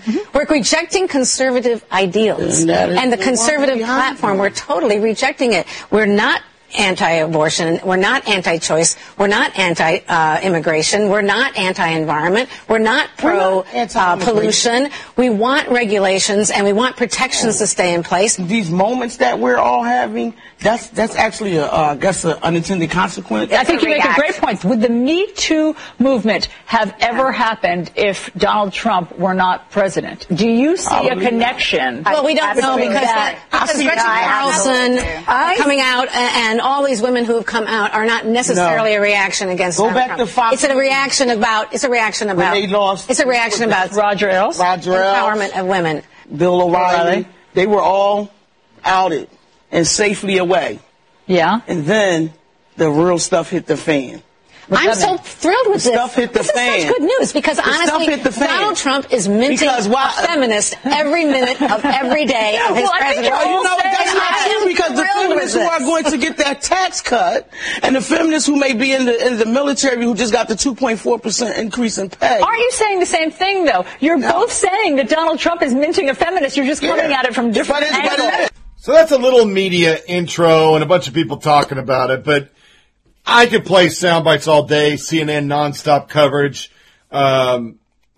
Let's just talk right up front.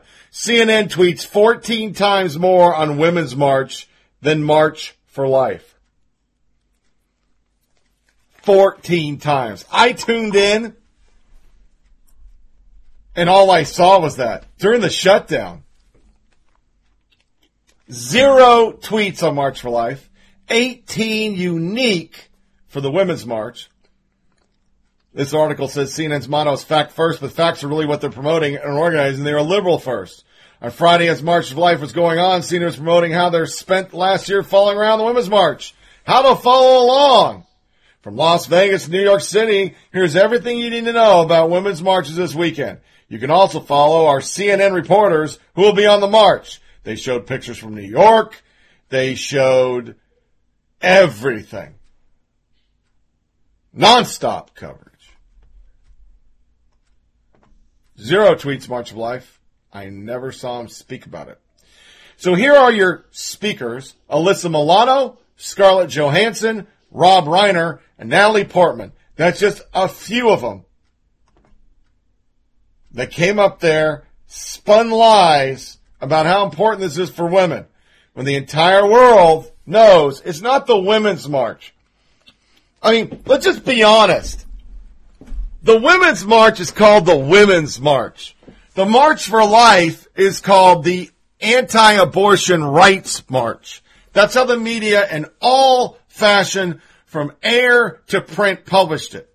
Now, I want you to think for a second, if a liberal activity was not called by its name and then condemned in the conservative print, wouldn't that be an issue? Have you said the Women's March, which really is We Abort Until Toddler and Hate Trump March? And that's what you put on a headline. Do you not think you'd hear about that? It'd be all over Twitter. Sexist, racist pigs. But the media is so biased, they can't even call the March for Life the March for Life. New York Times, WAPO, CNN, ABC, NBC, CBS. They call it the Anti-Abortion Rights March. Somewhere in there is March for Life. But that's not the headline. So let's listen to these idiots spin how America is a shithole. Hello,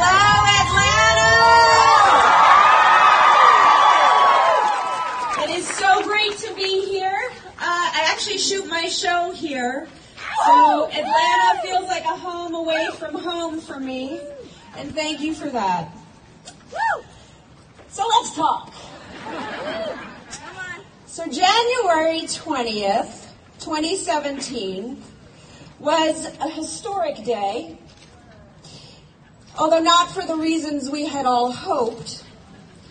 But what happened the next day was even more consequential, because that was the day that women rose up.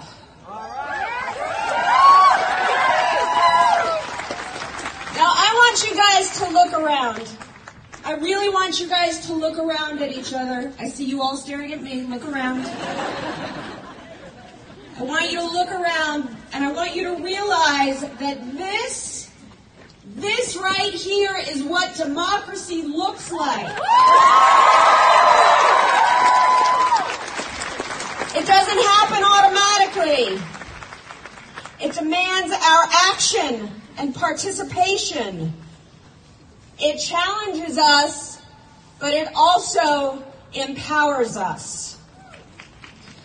Because at the end of the day, it is us. This is about us. And that is why you have marched, and you called, and you've written letters, and you've gathered signatures, and that's why you've registered, and that's why you've gotten out there to vote.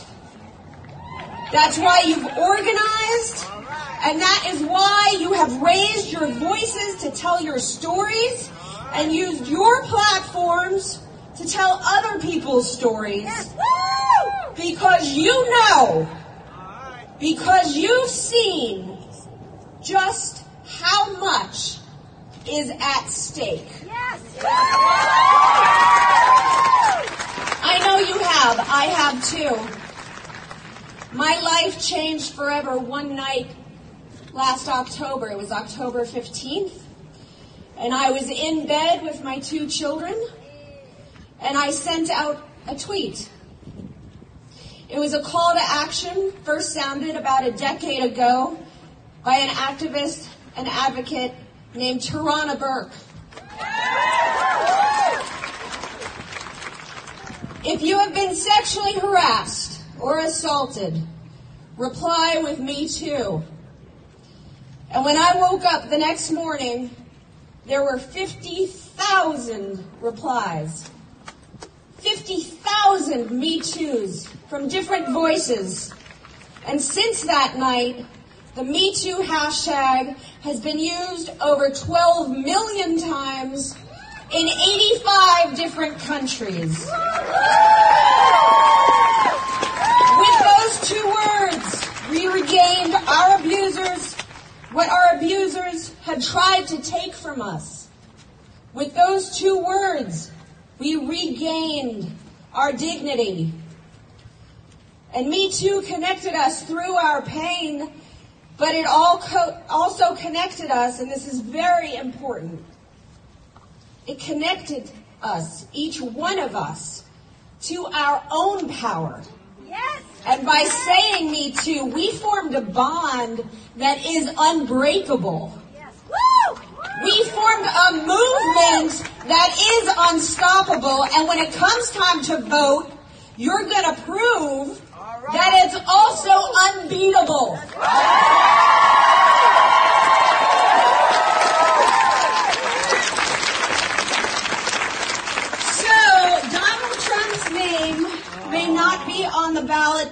here, but here is what is on the ballot. Our Constitution. Yes. Yes. Our rights. Yes. Protection. Yes. Equality and justice. Yes. Our lives. Yes. Women's lives are at risk without Roe. And believe me, Mike Pence wants a country without Roe. Dreamers' lives are at risk without DACA. Black lives are at risk without policies that insist that they matter.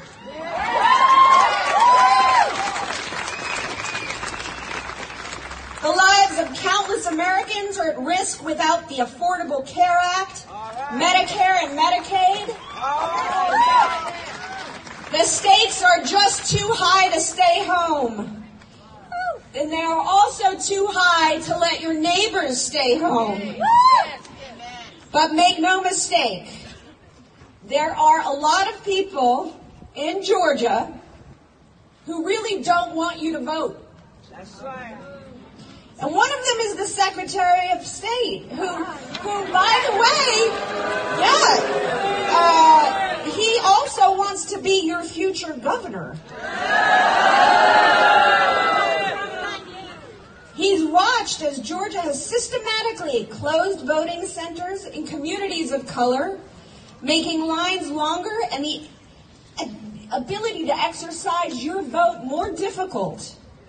And that should worry you. It should worry each and every one of you. So friends, don't let friends stay home on Election Day, and friends, don't let strangers stay home on Election Day either. And why is that? Because voting is how we protect each other. Voting is how we make our voices heard. Voting is how we prove that our country is so much bigger and kinder than one man that is in the White House.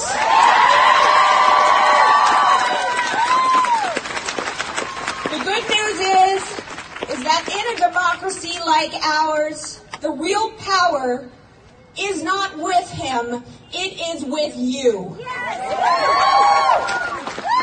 And let me tell you, we've got a whole lot more love and hope on our side than they have assholes. So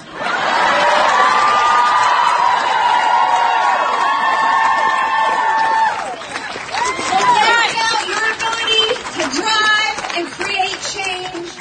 Replace that doubt with courage to dare. Dare to make a difference. Dare to raise your voice. Dare to be a megaphone for others, and most importantly, dare your friends, dare your neighbors, dare everyone you've ever met to go register and vote.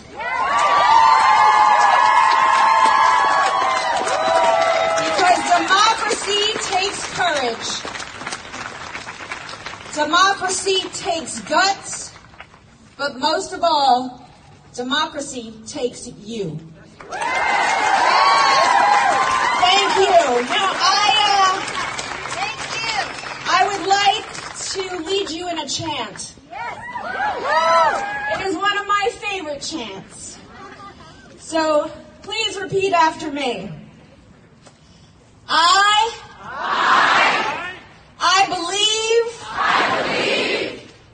believe that we will win. I believe that we will win. I believe that we will win. I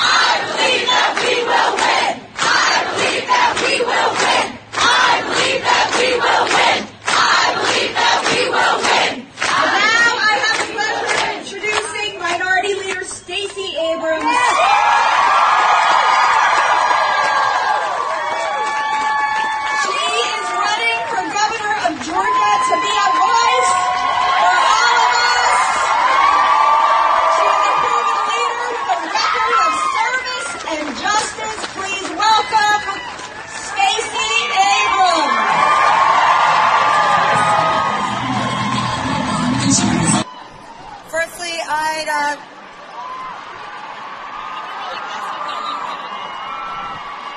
to thank the organizers of today's event, Tina Katz and Morgan Geffner, who's holding my microphone right now. That's how well organized she is. Thank you for inviting me to speak today. And to all of you gathered here, thank you for giving your time, your support, and your voice to this unstoppable movement. I am proud to be representing Time's Up, an organization made up of some of the bravest, most determined, most inspiring women that I have ever had the great privilege of sharing with and learning from. In light of the recent revelations regarding abuse of power and sexual harassment and the question of consent versus coercion, I find myself pensive, taking time and digging deep to understand where we are and how we got here. My mind baffles. How could a person publicly stand by an organization that helps to provide support for victims of sexual assault while privately preying on people who have no power? I want my pin back, by the way. How is it okay for someone in a position of power to use that power to take advantage of someone in a lesser position? Just because you can, does that ever make it okay? If a person isn't saying yes, but they aren't saying no, how can anyone feel justified to make that decision for them? As I pondered on, I began to notice in myself a kind of revelation too. I started to feel something bubble up inside me, a kind of rage. The revelation that this rage wasn't just for these women that were taken advantage of and ignored and unseen, but also on behalf of myself. As the rage settled in, it gave way to other feelings, sadness and unexpectedly guilt and grieving. And suddenly I was 19 again.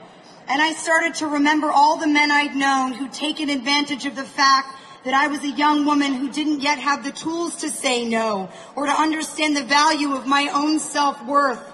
I'd had many relationships, both personal and professional, where the power dynamic was so off that I had to create a narrative in which I was the cool girl who could hang in and hang out. And that sometimes meant compromising what felt right for me. And that seemed okay, compromising my voice and therefore allowing myself to be unseen and degraded, and whether it was intended by the other party or not, because it allowed me to have the approval that women are conditioned to need. I was coming from a place, like so many young women do, of feeling like my creative value and my professional value and my sexual value could only be measured by the approval and desirability of a man. Even if I had come from a household where the conversation about self-respect was prioritized, just being a woman stacked the cards against me. Because for so many centuries, women have been taught to be polite, to please, and to pander. And I've come to realize that not just my 19-year-old self, but my schoolyard self and my married self and my professional self have all at times been a victim of this very condition, a condition that I'm certain a majority of us share. I never completely absorbed the Me Too phrase because I took the phrase at face value, but I've come to realize that while Me Too means different things to different people, to me, it is very simply the ability to empathize with the visceral realities of this condition. I want to move forward. And for me, moving forward means my daughter growing up in a world where she doesn't have to be a victim of what has cruelly become the social norm, that she doesn't have to fit into the bindings of the female condition. Time's up on the female condition. Gender equality can't just exist outside ourselves. It must exist within. We must take responsibility, not just for our actions, but for ourselves. We must make it our responsibility to feed our own healthy ego, to teach our children to exercise their own autonomy and ego strength by leading by example. I have recently introduced a new phrase in my life that I would like to share with you. No more pandering. No more feeling guilty about hurting people's feelings when something doesn't feel right for me. I have made a promise to myself to be responsible for myself, that in order to trust my instincts, I must first respect them. I am finally on a path of forgiveness, not for the people who took advantage of my conditioning to pander, but forgiveness of myself. Forgiving the girl who felt used and heartbroken and confused and guilty and taken advantage of and weak. I stand before you, someone that is empowered not only by the curiosity about myself and by the active choices that I am finally able to make and stand by, but by the brightness of this movement, the strength in the unity that this movement has provided. It gives me hope that we are moving towards a place where our sense of equality can truly come from within ourselves. Thank you. We were all here a year ago for many different reasons. But one of the unifying reasons was we were scared. We were scared of who was going to enter the White House. A year has gone by, and he has corroborated every one of our fears. And we cannot whitewash this anymore. We have a racist in the White House. We have a sexist in the White House. We have a pathological liar in the White House. And he is tearing away at the fabric of our democracy. And when we all came together last time, we had the power. And it's the women. The women have given us the power. And the women continue to give us the power. 1 year ago on this stage, I was very pregnant, and we talked about the beginning of a revolution. Today, my new daughter is walking, and because of you, the revolution is rolling. You told the world that time's up on violence. You told the world that time's up on silence. You told the world that it's time for a new day, time for a new locker room culture, time to think about every person's desires, needs, wants, and pleasure. So let's talk a little bit more about pleasure. I keep hearing a particular gripe about this cultural shift, and maybe you have too. Some people have been calling this movement puritanical, or a return to Victorian values where men can't behave or speak sexually around dainty, delicate, fragile women. To these people, I want to say the current system is puritanical. Maybe men can say and do whatever they want, but women cannot. The current system inhibits women from expressing our desires, wants, and needs, from seeking our pleasure. Let me tell you about my own experience. I turned 12 on the set of my first film, The Professional, in which I played a young girl who befriends a hitman and hopes to avenge the murder of her family. The character is simultaneously discovering and developing her womanhood, her voice, and her desire. At that moment in my life, I too was discovering my own womanhood, my own desire, and my own voice. I was so excited at 13 when the film was released and my work and my art would have a human response. I excitedly opened my first fan mail to read a rape fantasy that a man had written me. A countdown was started on my local radio show to my 18th birthday, euphemistically the date that I would be legal to sleep with. Movie reviewers talked about my budding breasts in reviews. I understood very quickly, even as a 13-year-old, that if I were to express myself sexually, I would feel unsafe, and that men would feel entitled to discuss and objectify my body to my great discomfort. So I quickly adjusted my behavior. I rejected any role that even had a kissing scene and talked about that choice deliberately in interviews. I emphasized how bookish I was and how serious I was, and I cultivated an elegant way of dressing. I built a reputation for basically being prudish, conservative, nerdy, serious, in an attempt to feel that my body was safe and that my voice would be listened to. At 13 years old, the message from our culture was clear to me. I felt the need to cover my body and to inhibit my expression and my work in order to send my own message to the world that I'm someone worthy of safety and respect. The response to my expression, from small comments about my body to more threatening, deliberate statements, served to control my behavior through an environment of sexual terrorism. A world in which I could wear whatever I want, say whatever I want, and express my desire however I want without fearing for my physical safety or reputation, that would be the world in which female desire and sexuality could have its greatest expression and fulfillment. Hogwash. That would be racist, disrespecting the President of the United States, un-American, unpatriotic. Not what the First Amendment says. That is not free speech. That's hate speech. If they were conservatives. So then Planned Parenthood, Prez, white women not woke enough. Now, unbeknownst to most of you, because you don't track this shit, and I wish sometimes I didn't, they got rid of the pink pussy hats. And that was because it insulted transgender women. Because I guess when you make a vagina out of a penis, it doesn't look pink. I don't know. But that's what they were saying online. So CNN did 2 tweets for the March for Life. President Trump is speaking via video feed to the March for Life gathering in Washington, where he will tout his administration's anti-abortion record.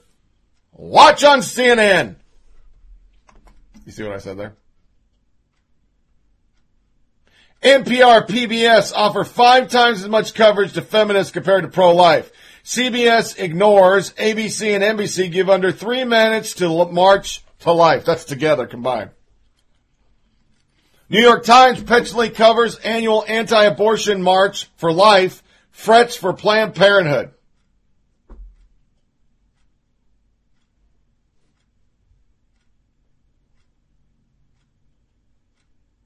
There's only one thing. Camerata on CNN who called out Prague women. You heard it in my little intro. But what was the real Women's March? What was it really about? This is what it's about. Fuck you! Fuck InfoWars! Fuck your followers! Fuck all you Zion pigs! Fuck all you racist pigs! Fuck all you pieces of shit! You're sad. Fuck Info, you're fucking sad. Look at you! Look at you piece of shit! You're a fucking fascist pig!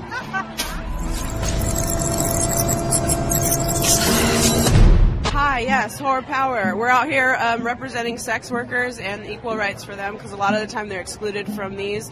And our jobs are just as important and just as valid as everybody else's. So power to the whores, power to every woman, trans, cis, women of color. All of us are together out here.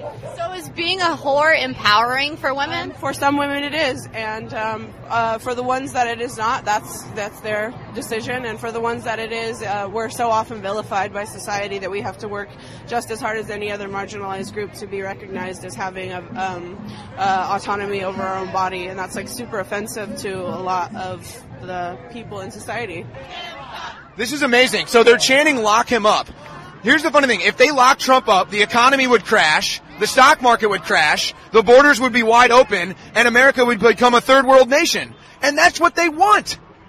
That's what they want. It's incredible. You realize you're an idiot, right? What did I say that's wrong, sir?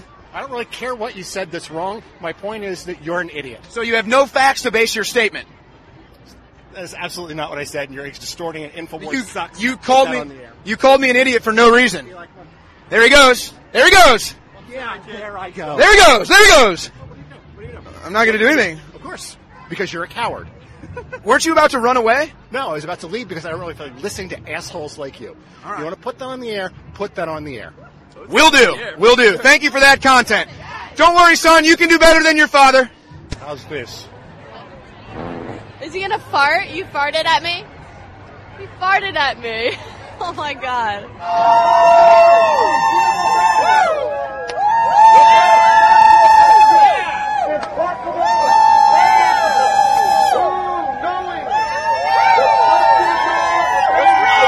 Donald Trump has got to go! Hey, hey! Ho, ho! Donald Trump has got to go! Trump is a racist, misogynistic asshole. How? What has he done?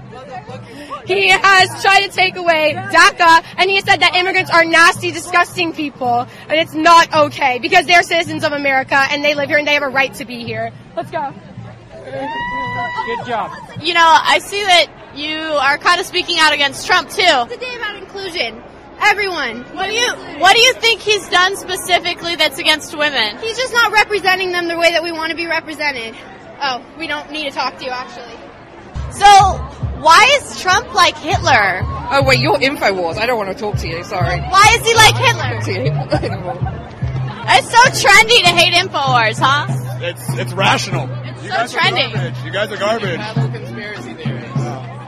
Yeah, you guys are garbage. What conspiracies? Alex Jones said that Government conspiracies, though. Oh, turning frogs gay. Alex Jones said that the government is putting chemicals and stuff to turn frogs gay. Do you know he's actually citing a study from an African-American professor out of UC Berkeley, Tyrone B. Hayes? What does that matter at all? He's citing a scientific study where the professor... You believe that the government's putting chemicals in the water to turn frogs gay? It was from farmer runoff, not the government. I have nothing left to say to you. You guys are the worst. Atrazine. You guys are not news. Atrazine. You guys are not news. Atrazine. Fake news. Fake news. All you have is gay frogs. All they have is gay frogs. That's it. That's all they Gay frogs, gay frogs. It's like, guys. Chemicals in the water are turning the freaking frogs gay. It's called atrazine. Look it up. It's called atrazine. See, they think that that's a victory for them. Ha ha! You think the frogs are turning gay. And then you actually read the studies and it's true. It's like, you know. This is amazing. I have no problem giving people a platform that can actually make an argument. What? Here, make a point. Make a point. Make a point. Come make a point. That guy is an idiot. Who? What brings you out here today? Hating people like InfoWars. Hating people? No, not hating. Oh, no, don't trap me with one of your crazy liberals. I'm not doing this. So don't you think that that's kind of what border walls do? They kind of keep people safe on either side?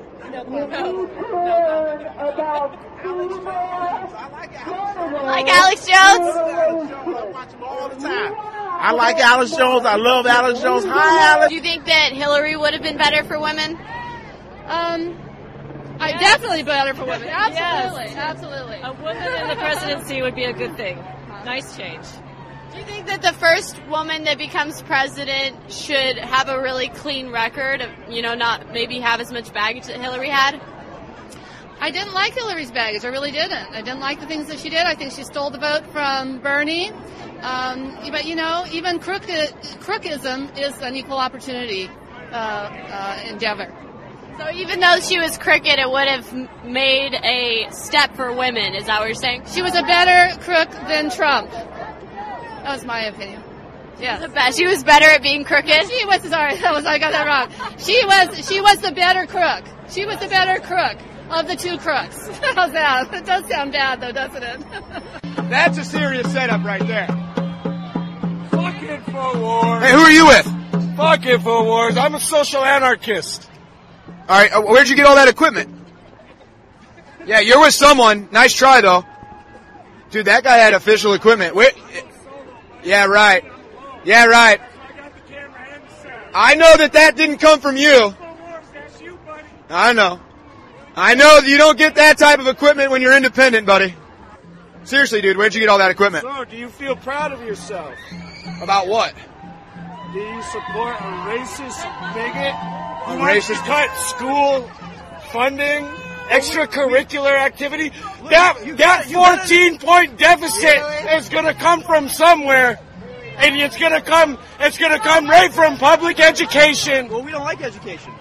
Exactly. Yeah, You're a fan of clearly Betsy not. DeVoe. Good. You should fucking be ashamed of yourself. Right. Betsy DeVoe. No, I'm at the right rally. Fuck you. Okay.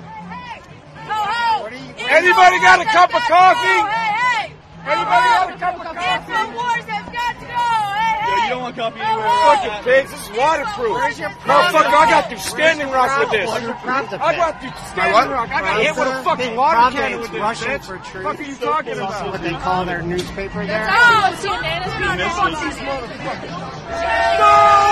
Here, get these winners. Shame! 5 minutes of hate. 5 minutes of hate. Shame! Boo! InfoWars! Shame on InfoWars!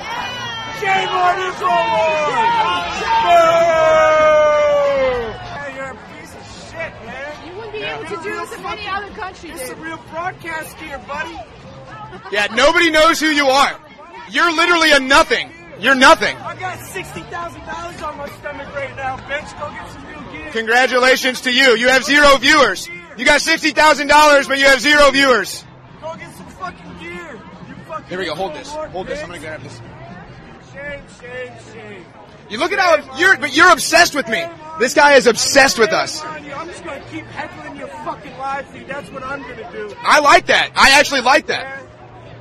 Shame on you. Thank you. Thank you. Shame on you. Thank you. InfoWars Yes. right there. I'm an animal. Yeah, you're really doing a great job raising your daughters in a world of lies. Yeah, you're doing a really great job. You're doing a really great job. You're doing a really great job. That talks about You're a doing such humanoid. Yeah, They humanoid. talk about Can you explain to me what a humanoid is? What is a humanoid? No, I'm asking the InfoWars man. What is a humanoid? You. What is a humanoid? I would say What probably is you. the definition of a humanoid? Someone like you. What is the definition of a humanoid? An ignorant dumbass like you. An ignorant dumbass like me. Do you know what ignorant means? Ignorant means unaware of knowledge or lacking of a comprehensive attention.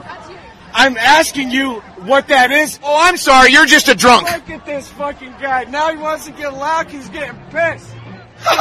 I'm so mad. Oh, look at how mad I am. InfoWars pig. Fuck you. I feel bad for you. Fuck you. I feel bad for you. I feel bad for your. Look at you. You're literally foaming at the I mouth. feel bad for your children. You look like a rabid dog. Foam at the mouth because people like you are fucking pigs. And you're everything that's wrong with America. You fucking pigs. Fuck you. Fuck InfoWars. Fuck your followers. Fuck all you Zion pigs. Fuck all you racist pigs. Fuck all you pieces of shit. You're sad. Fuck Info. You're fucking sad. Look at you. Look at you, you piece of shit. You can't even tell me the definition of a fucking word. You uneducated motherfucker. I got a degree in fucking engineering. I got an No, you don't. right here. No, you don't. No, you don't. You don't have a degree in shit. Fuck you. Fuck You're a fake poser. you, pig. You're a poser. Fuck you, fascist. You're a fucking fascist pig. Hold it. Hey guys, it's Fleckus. This week, we're at the Women's March. Who am I here with? Tom. Hello, Tom. Tom, what brings you here today? To protest Trump. Very cool. And what are you protesting Trump for? He's a conservative. I don't like conservatism. Basically, everything that he stands on as a platform, to be honest. What about you? What do you disagree with Trump so far? Well, I worked for a tribe for a lot of time, so about 5 years, so a lot of negativity towards the tribes.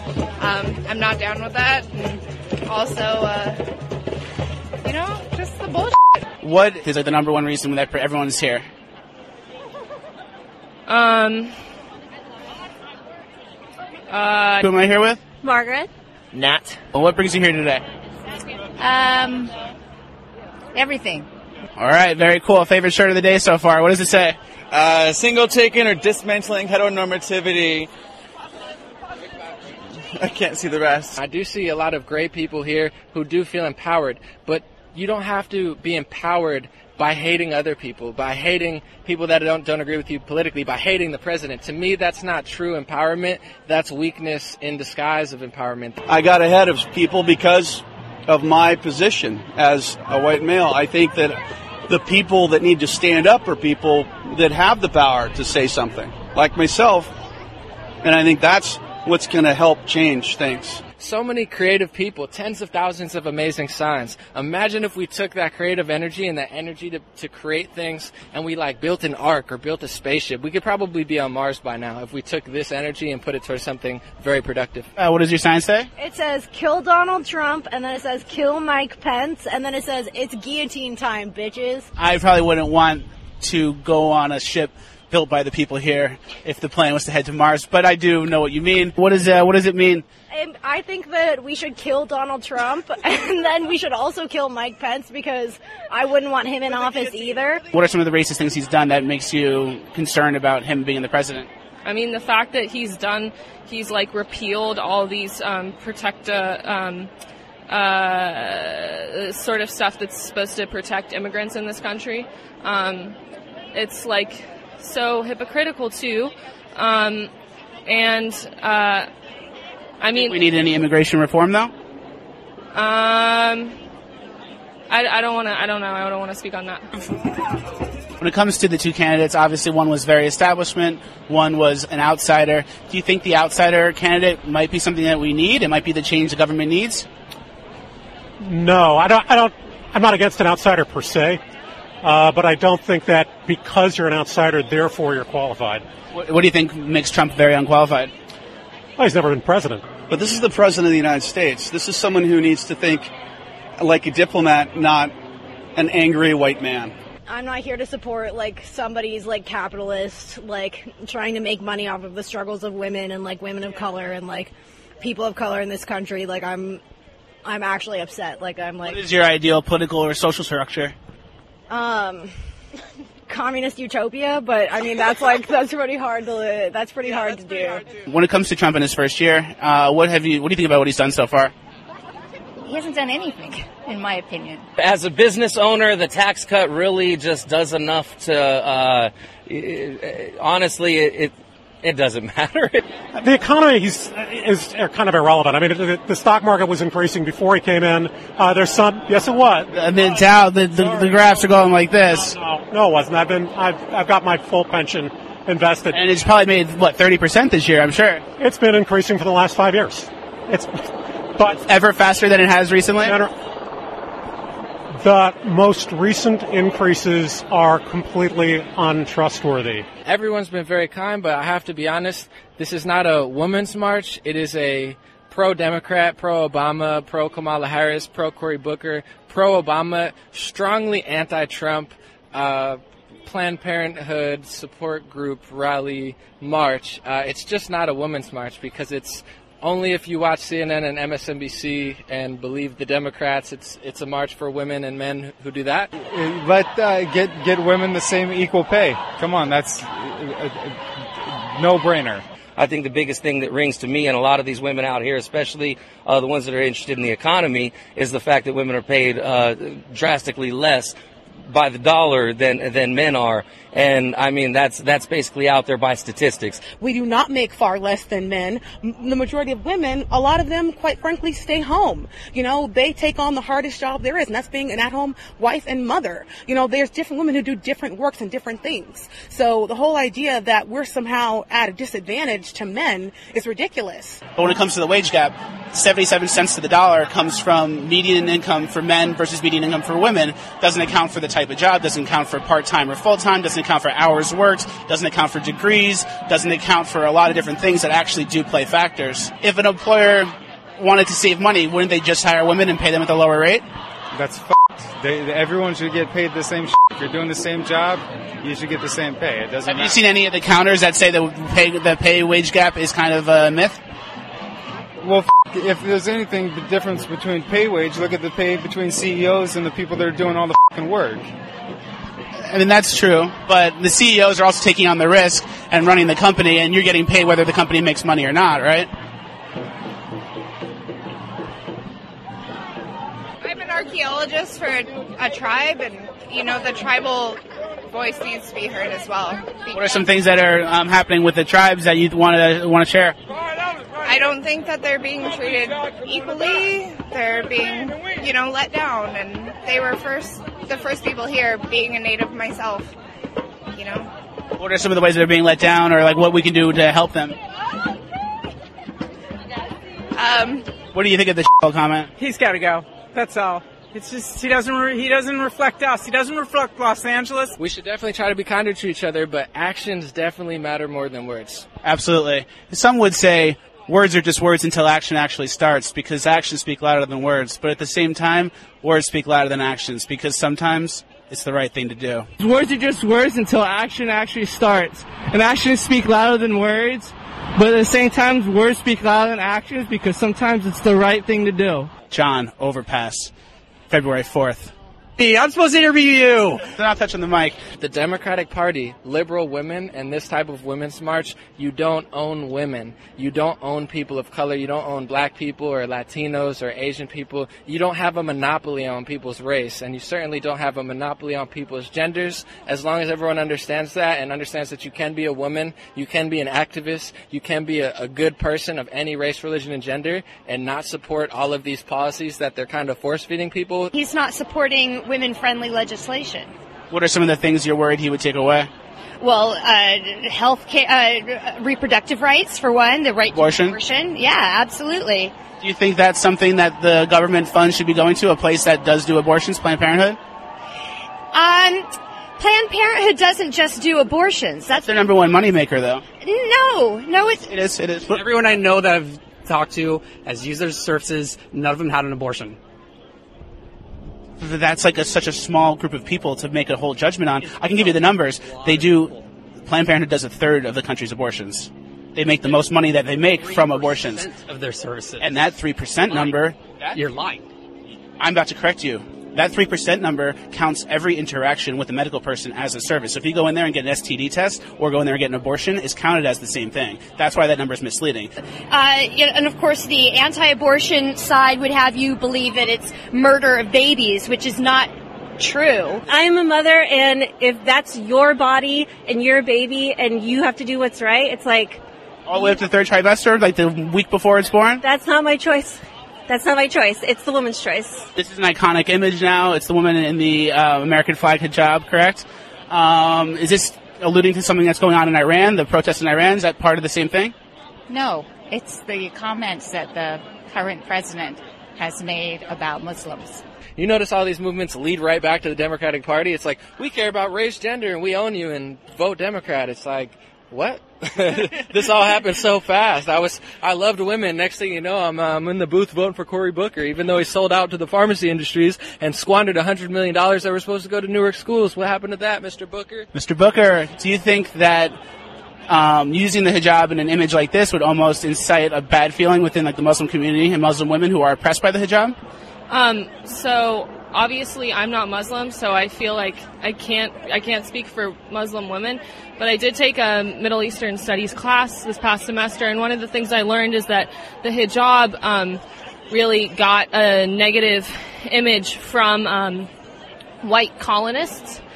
Another Fleckus Talks in the books. Thank you guys for watching. Please like, share, subscribe, all the good stuff. There is a new Fleckus Talks coming soon.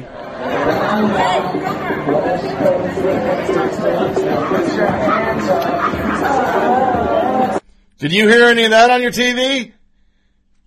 I don't like conservatives. No, you heard this glowing shit.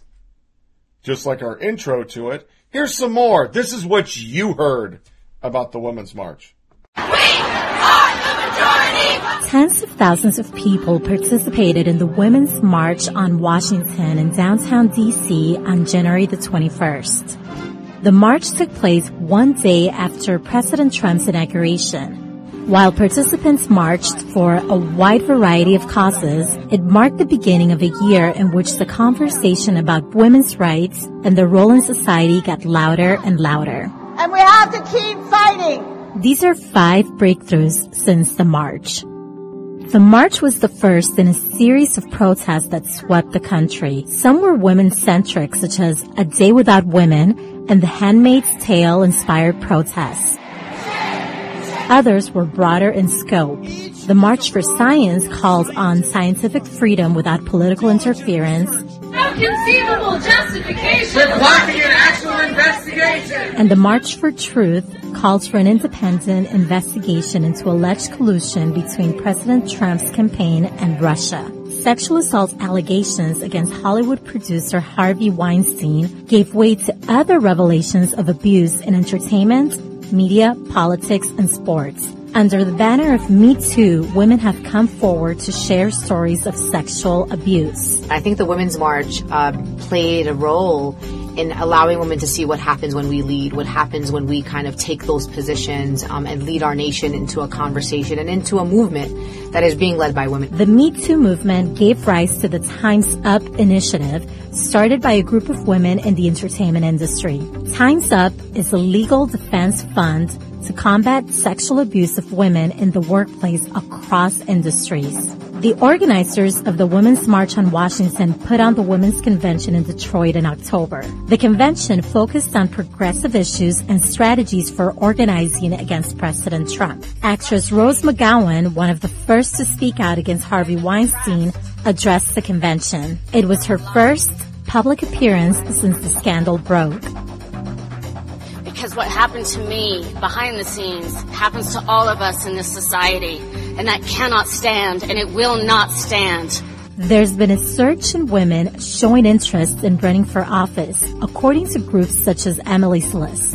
And so within 13 hours of coming back from the Women's March, I reached out to our county party to run for office, and I wanted to know how could I get more involved. The increase in women candidates is largely being seen in U.S. House and governor's races and driven mostly by Democrats. In Virginia, a record 28 women were elected to the House of Delegates in the state legislature in November.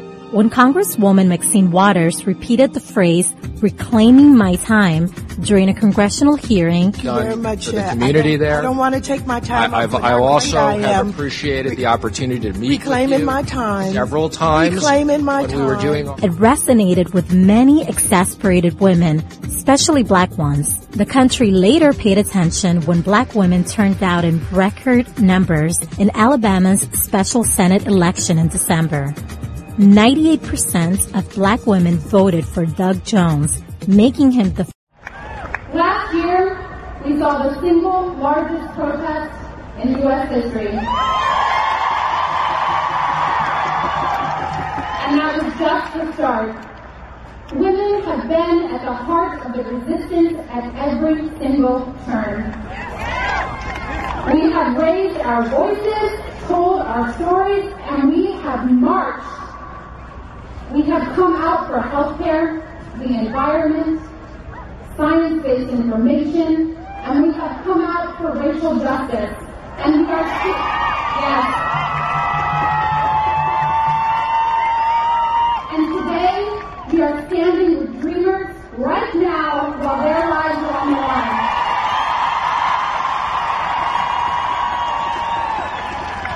This year is going to be Resistance 2.0. Women and our allies are watching what is happening in D.C., and we will not let up.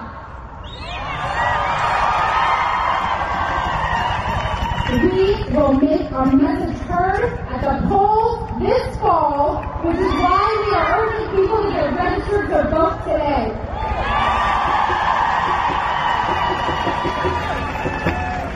Today is about showing we are not tired and that the resistance works.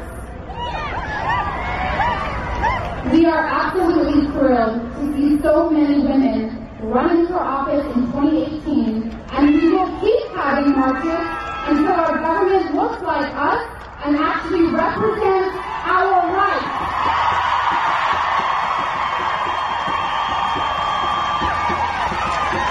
We're not tired, we're just getting started. We're going to start in Washington. That's where NBC's Blaine Alexander is joining us this afternoon. Blaine, with a good day to you. This march there is shaping up to be as big as last year's potentially. How do you see it? What are the numbers? So, Alex, certainly nowhere near the crowd that we saw this time last year, but all along, organizers had only been expecting about a fraction of the 500,000 people that filled Washington last year. But if you look over here, you can tell this crowd still a very sizable crowd and very enthusiastic. Organizers were expecting anywhere between 5,000 and 6,000 people to turn out today. And just by eyeballing it, it certainly looks like they've met that mark, if not exceeded it by some. Now, I've been speaking with people out here all morning long. I spoke with some people who came here by bus, people who traveled from all over the country. I even talked to a group who came from as far away as Argentina. And interestingly, Alex, a lot of the people who are out here this year were also here last year. They've kind of dubbed themselves Women's March veterans. But let's talk about the mood out here. We've seen a shift between the mood from last year and this year. As you'll remember, of course, last year's march was birthed essentially after the 2016 elections. So certainly President Trump was a focal point, kind of speaking out against him, against his policies. This year, we've kind of seen a shift. In fact, the march is officially called the Women's March on Washington, March on the Polls. So there's very, very much a strong focus on power and to be in positions of power in politics. So we've seen a lot of people, a lot of signs kind of looking ahead to November, looking ahead to the midterms later this year. So they're not only talking about getting women in positions of power, but also, of course, getting women to go out and vote. So they're going to be wrapping up this program in the next 30, 45 minutes or so. They'll march a mile away from the White House and take this message directly to President Trump's doorstep. Alex? All right, Blaine Alexander there in D.C. for us. Thank you so much for that. Let's go to NBC's Mariana Atencio. She's at the March in Manhattan. So you heard Blaine talk about a few thousand people, certainly significantly less than the million last year, 1 year ago today, or rather 1 year ago tomorrow. That said, what's it look like in terms of numbers in New York City? So, Alex, last year, 400,000 people here in New York City. This year, organizers say they were expecting 34,000 people. I want you to look at the crowd behind me. This goes all the way down to 6th Avenue. So many of these women that, like Washington, have come from other states, from all over the country, really, to be here. This crowd, Alex, getting ready to march any minute now. If you look over to my left over here, celebrities and organizers have been giving impassioned speeches for the last hour and a half. This crowd has been brought to tears many times by their words when talking about the Me Too movement and the reasons why they're here. I wanted to talk to especially some of the young girls here in the rally. You guys are out of high school, starting college. What brings you out here today? Well, I've been inspired by the women that I've read in my textbooks for years that have fought for the right to vote and the reproductive rights. And I'm standing here today honoring the women who are victims of sexual assault and women who are just victims of unequal pay and immigrants in our country, and we need to stand up, and time is up. You told me you did not march last year, but you chose to come here this year. Why? Well, last year, sadly, I was at work, and I would have loved to come, but I decided that there's no way that I'm missing standing with my brothers and sisters to stand up for a cause bigger than myself. You are from Oregon, you told me, and you're from Oregon over here. What brought you out here today? I just wanted to prove to everybody that we came out of this last year stronger than ever. So, Alex, the crowd here, especially the young crowd, as they say, excited to be here. And as we heard from Washington, a big push made by the organizers this year to get people registered. There are people being registered here in New York City, and to bring that power to the polls, especially during the midterm elections this year. Alex? Okay, Mariana Atencio, thank you so much. They're from Midtown, or I guess we're out of Columbus Circle there in New York City. The one where the president was tweeting that all the people are out there marching to say how great he's done? No, how great the economy is. We have the lowest unemployment rate for women in 17 years. You know that's not why they were marching. Isn't that insulting to all those women out there who are looking for leadership and looking for someone to get behind them? And instead he makes a joke out of their march?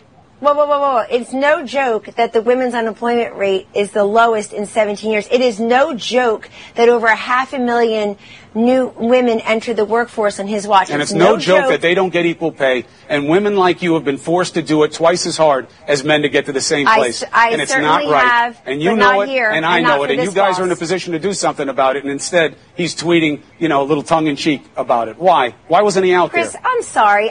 Wait a second. Women didn't get equal pay after 8 years of President Obama. Millions of women are in poverty. I thought he was going to do better. I thought he cherished women. No, he is doing better, but we've been here for 1 year as opposed to the 8 years that we inherited. But don't do that. Don't say that women are better off after 8 years, where this president I just said the is opposite. trying to make that better. I said they're not better off. They're not getting equal pay. They deserve better, not jokes about why they're out there. That, my friends, is night and day. That's a media in the tank. That's a media helping a cause which wants unfettered abortion until conception. And as we showed on the site, or not conception, but birthing, as we've shown on this podcast, they're for killing toddlers, for fuck's sake.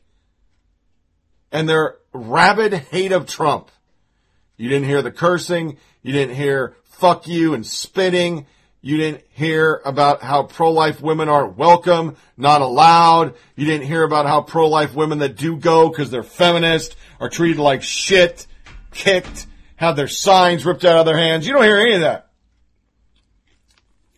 You don't hear about how this year was more for trans women, not real women, men that became women. You didn't hear that. And you didn't see this shit. Helen Ubinas, these girls, the sign, the resistance is strong with Marley Shields 14, Sophie Chen, and Sophie Dow. They had a sign, we are the grandchildren of witches you didn't burn. Everybody else said, do you know most of the witches? 6 out of 20 people convicted of witchcraft were men. Men. They weren't women. Other signs. Trans women are longer. And women with a penis. If I wanted to politics in my vagina, I'd fuck a senator. That's a sign. My pussy is your worst nightmare. That's a sign. Another article. Saturday was Women's March 2018, which is impossible to miss. You spend any time on Twitter homepage, because that's all they pushed. But there's certainly to be a lot of pictures of 2017 floating around that were fake. What a crowd size. California, New York, North Carolina, Asheville. Fake pictures, my friends. They put last year's picture. That's why they had to say hundreds of thousands. They couldn't actually put up the million they wanted. It was fake. Last year was 1 trillion. This year 100,000, said CNN. Another site, 10 things we saw. 1 year later, Women's March. Equality for everyone, peace, love. They show the nice signs that don't have, get out of my pussy. But this is from Heavy. No conservative site. Clash between pro-lifers and Women's March protesters. Pro-lifers for Created Equal brought massive signs with graphic photos of aborted babies, which upset a lot of Women's March protesters. Some ultimately decided to stand in front of these images and hold their signs on to obstruct the view. Protesters shout, "My body, my choice," while blocking pro-life signs of the Women's March. Pussy cat signs. An animatronic cat on a woman's shoulder. A bunch of handmaiden fucking sheep. Women questioning Trump's literacy skills. Trump can't read. All he does is watch TV. And then not to show that, hey, we are told in our media that when the right protests, AstroTurf, not grassroots, AstroTurf. Remember that? Nancy Pelosi? Do we? Government shutdown notices everywhere and signs out there about the shutdown. Yeah. Federal authorities protecting marchers in the midst of a shutdown, people standing on the ice, and resting bitch face. That's what they said. During it, Nikki Haley photobombed it. Thank you, First Lady Ghani, for introducing us to this group of women today in Afghanistan. More girls are going to school and women are serving the government and starting businesses. They're using the power of their voice to create a brighter future for the country. That's girl power, not your shit. Political. Politico during the same time. So-called abortion-conscious protections are controversial. A lot of articles like that saying, oh, these people are horrible. Let's kill everybody. ACLU, we fight for all young people forced to continue pregnancies against their will due to parental notification laws requiring consent from their guardians. These people are for 5-year-olds. Go get an abortion. I know that's not biologically possible, but. Dan McLaughlin, the contrast between the prayerful March for Life and the persuasive vulgarity of the Women's March is striking if you have seen a lot of images from both.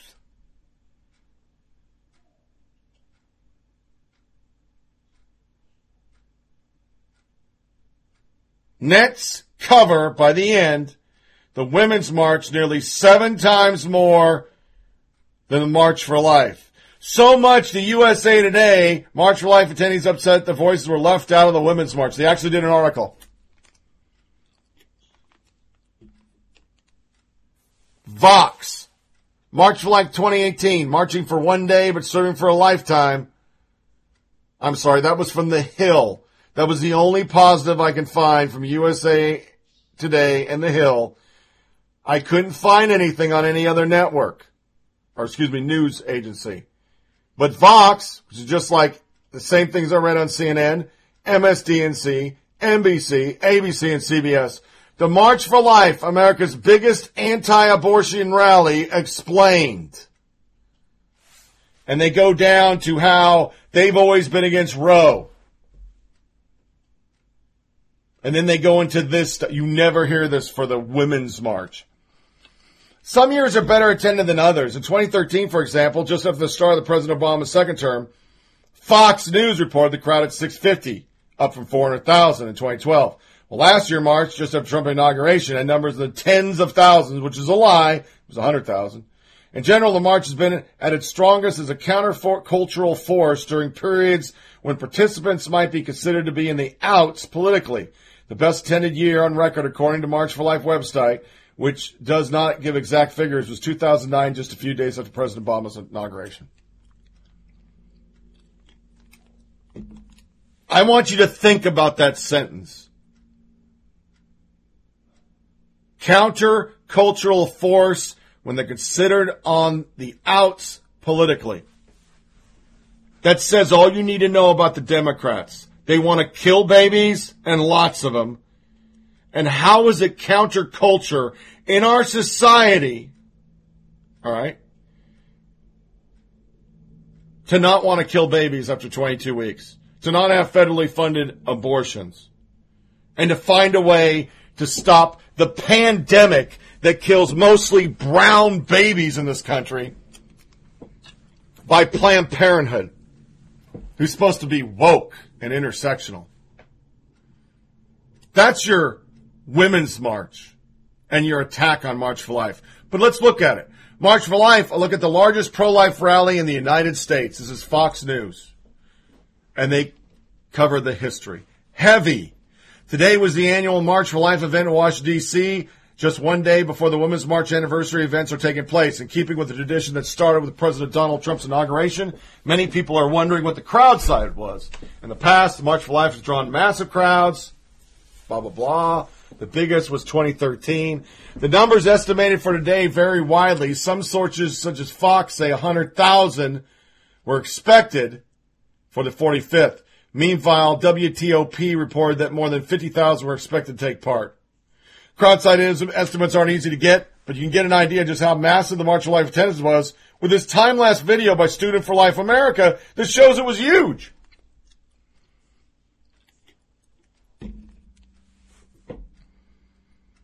Fox News. The March for Life is a movement born out of love. You love every child born and unborn because you believe that every life is sacred, that every child is a precious gift from God. Came from Trump. I agree. They marched to the Supreme Court. They showed the map. The 45th annual march happens just a week before the 45th anniversary of the Supreme Court's Roe v. Wade. A recent poll by Knights of Columbus and Marist found that 63% of Americans support an abortion ban after 20 weeks. You didn't hear that in CNN. Didn't hear it on ABC, NBC, CBS, or MSDNC. That's right in line with what your host has been saying for 2 fucking years. Yeah. People aren't for what they want. Ahead of his video address to March for Life today, President Trump declares Monday, 22nd of January, the National Sanctity of Life Day. And you find some tweets here and there by conservative media. But I want to show you signs. Pro-life. Pro-life equals pro-woman. I'm an accidental happy life. Every life is worth fighting for. The only thing I could find is defund Planned Parenthood. That's the only, you could say, controversial one. This feminist rejects abortion. Nowhere in there does attack anybody. Coexist. A big one, I don't know everything. It's about poverty. A child must die so that you may live as you wish. I don't know what that means. Massive crowd. Steve Pierce. Here at the March for Life, the side of the crowd and sheer volume of participation in this year's march is truly inspiring. Here are statements from people that was on heavy. I attended the march yesterday in Washington, D.C. What profoundly loving, positive people, such a massive amount of life supporters, joyous, courteous, loving people. I'm so tired and sore today, but it's all worth it. The sad, so shocking truth about the so lacking media coverage for such an important event just proves that our moral compass is pathetic. This march is for all humans, all ages, from birth to old age, regardless of color. Anyone who thinks they and their families are exempt from this culture of disrespect for human lives is sadly mistaken. Open your eyes. Thank you for covering the March for Life. I attended the March for Life yesterday. Love saves lives. And I estimate it to be 400 to 500,000 people. You never saw it on your media. Choose love. Choose life. I am the pro-life generation. Defund Parenthood. Adoption saved me from abortion. Love saves lives. Choose love. These are the signs. This is from Heavy. I didn't cherry pick this. I vote pro-life. I march so babies can be adopted into wonderful families like I was. A woman of color. Isn't that interesting? A whole group of black people. Love life, choose life. I am pro-abundant life. I love adoption. An Arab woman. Peace begins in the womb. I am for our children. I am for our women. I am for life. I walk for those who can't. I support a woman's right to be born. I am pro-life generation. 2 little kids. No, we were the witches you burn. No angst. A little girl, handmade. I love babies. I don't have a video of them calling people names. I don't have a video of them kicking people, spitting on people, ripping people's signs up. I am almost positive Planned Parenthood was there in the crowd being bitches. I don't have a video of it. Nobody filmed it. They were there for love and life. And during this march, you heard nothing. So as the media has played propaganda, here is March for Life's 45-year video with some other sound bites. On January 22nd, 1973, the Roe v. Wade decision was handed down by the U.S. Supreme Court, imposing abortion on all 50 American states. A small group of concerned citizens organized on the first anniversary of Roe v. Wade to give witness to the unjust decision and to proclaim the truth that love saves lives. But the March for Life grew out of this meeting of local grassroots people. When we got there that day, over 300 buses came from all over the country, mostly from the Northeast corridor, but we had people coming from Michigan, Kansas, Texas. They were from all over. The atmosphere at the first March for Life was really fantastic. Everyone was so excited. We were so unhappy with the decision, of course, but we truly felt that we'd have that turned around in a year or two, that would be reversed. We never dreamt it would go on for these many, many years like this. So many babies lost. We have been undeterred in our mission to be a voice for the voiceless. Over these 45 years, the March for Life has grown to become the largest annual human rights demonstration in the world. Every year it has grown. The crowds are really huge now. I think that is the most positive thing. And the youth that have come into it are the ones that are going to keep it going. And that's where we're really going to win this fight, with the young people who see the value of life, not just theirs, but to see the value of the little baby in the womb. We will be here until we overturn Roe versus Wade. And believe me, we are going to overturn Roe versus Wade. Our vision is a world where the beauty of life and the dignity of every human person is valued and protected. We march for life-saving love. We march to end abortion. And we will. I want to march for life because 40-some years ago, 1973, my mom had a 3.5-year-old and a 1-year-old, and she found out she was pregnant.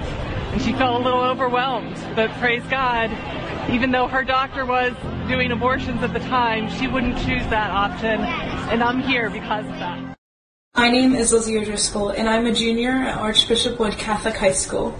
I am also adopted, so I march so that every child will not only have a chance, but a guarantee and a right to life. My name is Dominique, and in the midst of fear, I was an abortion-minded young woman, and now I march for all the birth mamas coming behind me to know they're not alone. I march for my son's future wife and future children to know that they're all wanted, and I march for my son's parents who longed for a child and now have. We will baby come on you! We will baby come on you! We will baby come on you! Could you tell me why you're pro-life? All lives are created equal from the time you're in the womb to the time of death. I think every life is important, no matter in the womb or out of the womb. I think everyone is special and deserves a chance. I think that life is a natural right. We're all created equal, and it's such a beautiful thing, and I don't know why people would waste it. You don't know what that child's going to do. You can't, take away the opportunity. We all deserve the opportunity. You can make the new iPhone. Exactly. We are here to show our faith in what we believe. We're here just to defend life because everyone deserves a shot at life. Everyone deserves a life. Life begins at conception, so we should always protect it. I'm pro-life because my birth mom chose life. Yeah, I was adopted at 3 weeks old. I'm pro-life just because my mom had an abortion and she really regrets it dearly, and every time she talks about it, she just breaks down crying. Just want to protect life in general. I've seen how abortion affects women and how adoption in serious cases is the better option, and that women just deserve better. I'm pro-life because I believe all life is precious, and it's precious whether they were wanted or unwanted. Every decision to make things better in this country, every social justice movement, none of that can work unless it's founded in the principle that every life is dignified inherently. I just love life. We're both Catholic, and really I think it comes down to just the dignity of the human person, that each person is made in the image of likeness of God, and that life starts at conception. Every person is a gift from God. It's our way of life. It's the Catholic way. It's what we're here for. I feel the same way.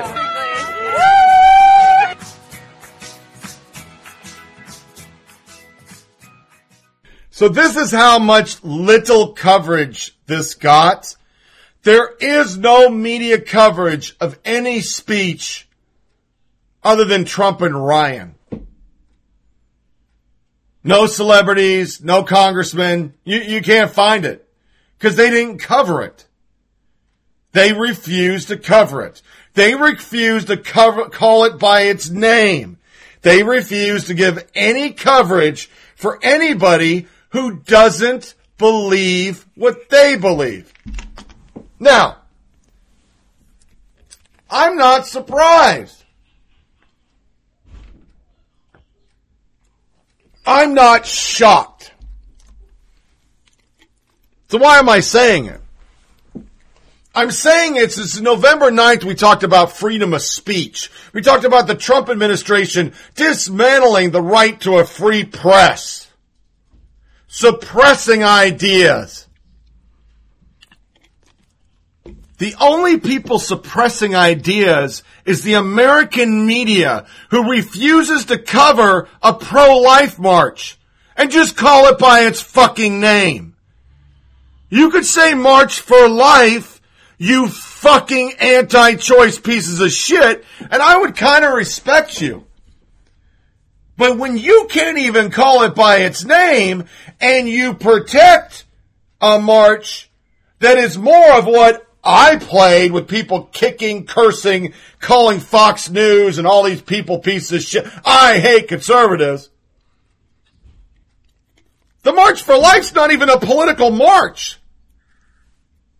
It's a march for the right for the majority of America to voice their displeasure with the Democratic Party and the mainstream media's belief that you should board a baby until it's a toddler and I gotta pay for it. That's what the march is about. Because somehow, some way, the Supreme Court believed and trusted in our Bill of Rights is the right to kill. Our forefathers never envisioned taking a baby and snatching it out with razor blades and suction. That's why there's a march. You can't tell me why there's a women's march. You can't explain to me, because nobody can. It's a little bit transgender. It's a little bit abortion. It's a little bit of hate Trump and a little bit of dumbass on the side. I mean, come on. What the fuck is that go fuck?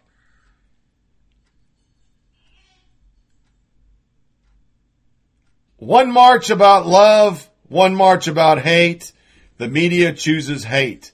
Yet, for an entire goddamn 8 years, choose love, chop your dick off, become a transgender, choose love, gay people should get married, fuck all you people with traditional marriage. Choose love, abort babies when they're in the 3rd trimester. That's choose love. Okay. They're hypocrites.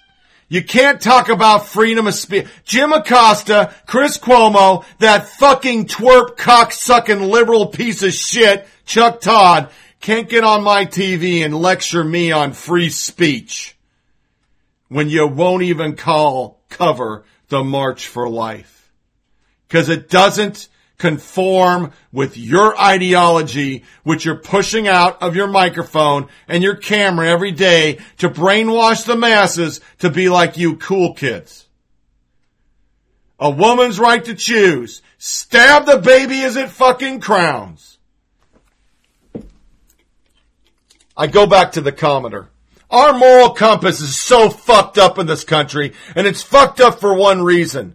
Because to win elections, we now have a Democratic Party that is for anything but traditional marriage, anything but the family union, anything but the rule of law, anything but the moral compass that you shouldn't kill a baby when it's a baby. You can no longer go with clumps of cells. You can no longer say it's just a fetus. It's a fucking baby.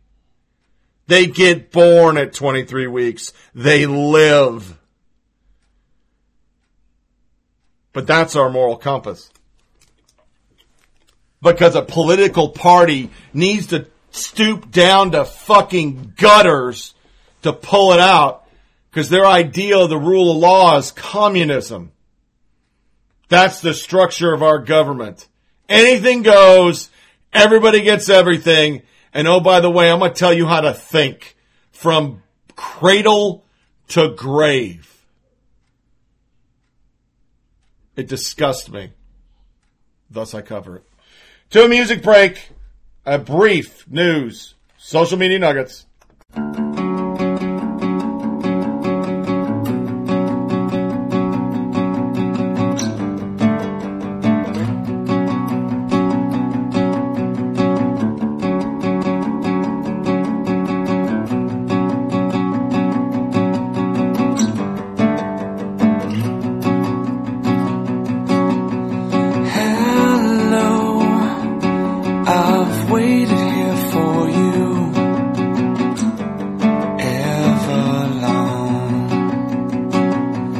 tonight.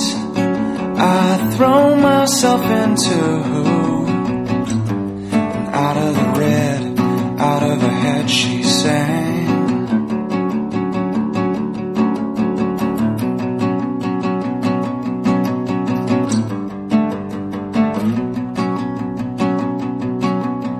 Come down and waste away with me, down with me. Slow how you wanted it to be. I'm over my head, out of her head she sang. And I wonder, when I sing along with you, if everything could ever feel this real forever. Anything could ever be this good again. The only thing I'll ever ask of you, you gotta promise not to stop when I say when. She sang.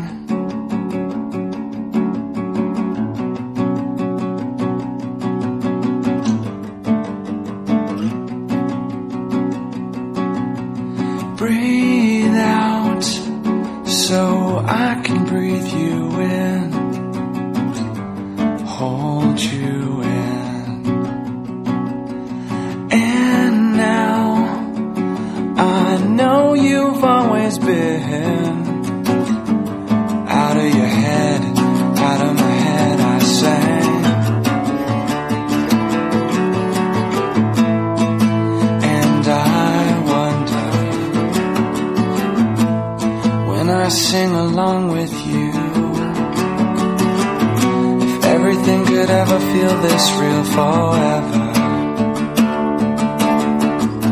If anything could ever be this good again. The only thing I'll ever ask of you, you gotta promise not to stop when I say when. She sang.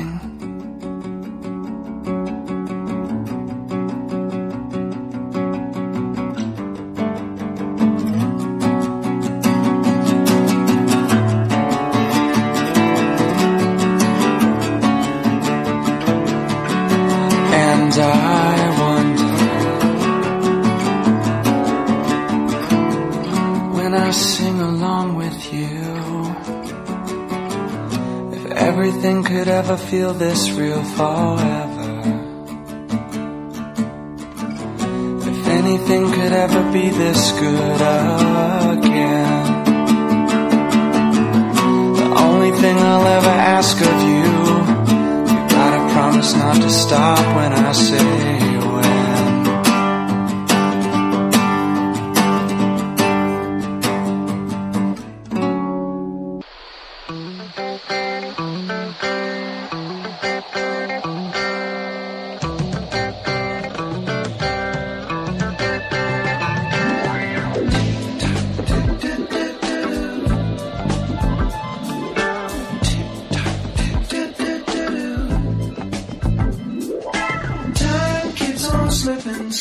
slipping into the future. Poking at the media bubble, one podcast at a time. Here's Tony Reed. Time keeps on slipping into the future.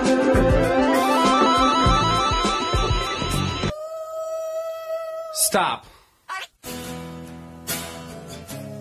Now it's time for news and social media nuggets. The crazy stuff that makes your host lose his mind.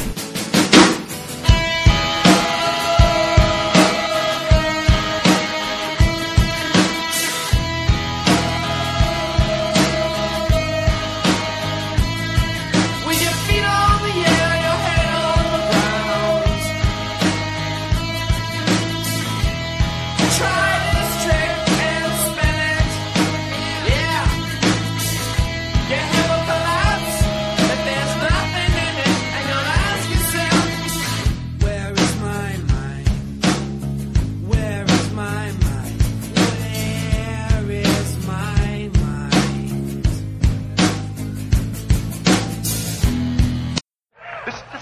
something, man. This is our generation, man. All you people, we're all together, man. It's groovy. And dig yourselves, because it's really groovy.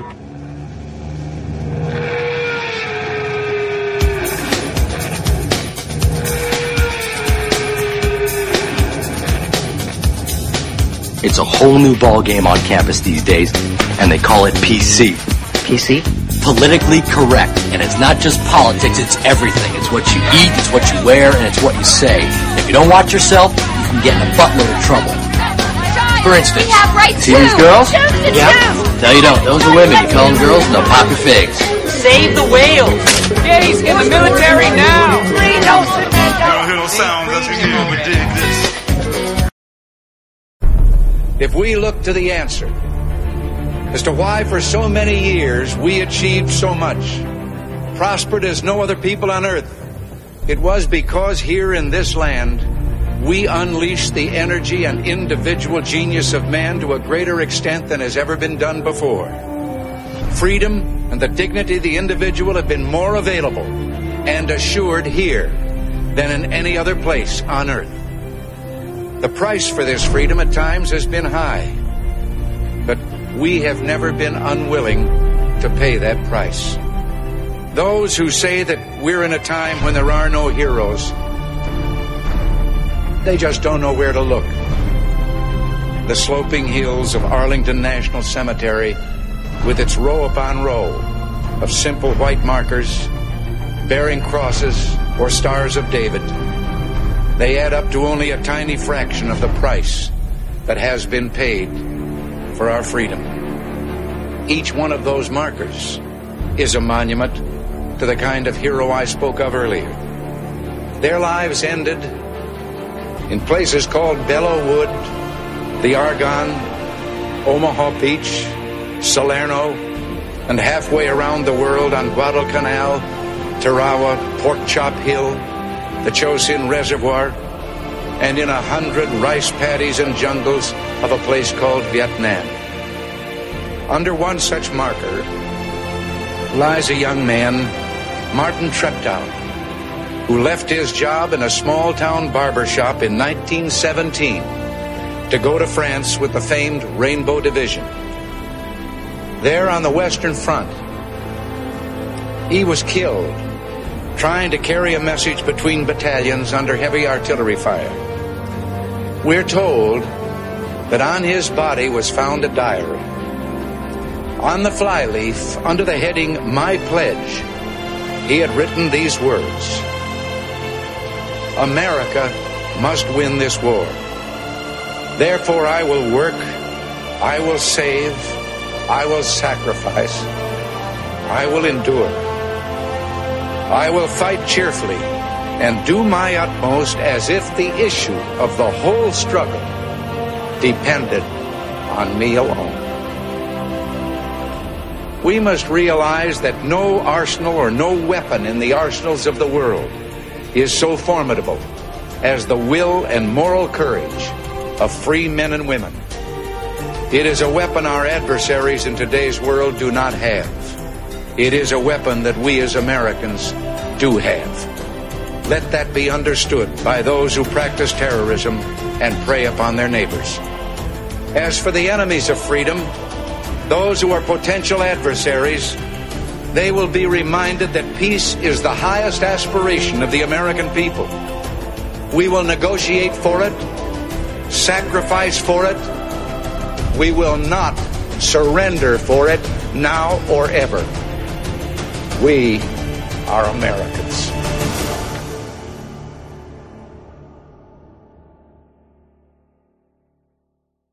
And we're in our military corner. I played that Freedom Isn't Free. I've been sitting on that for months. That's from Big Sis from Colorado, who I ask all my listeners to please, if you're a religious person or if you're not, keep her in prayers and thoughts. She's got a bad bout of pneumonia, and with AHUS, that's a dangerous thing. So I hope you all can keep her in your prayers and thoughts. But she sent me that a couple weeks ago.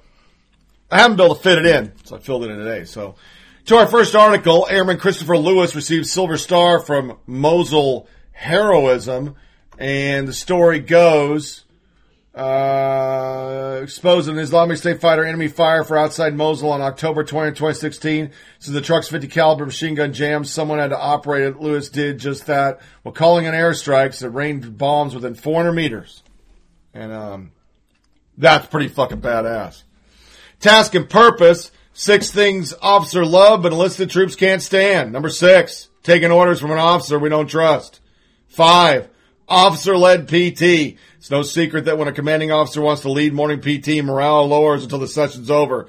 In a grunt platoon, we like to shit talk one another as motivation to gain that extra push-up or pull-up.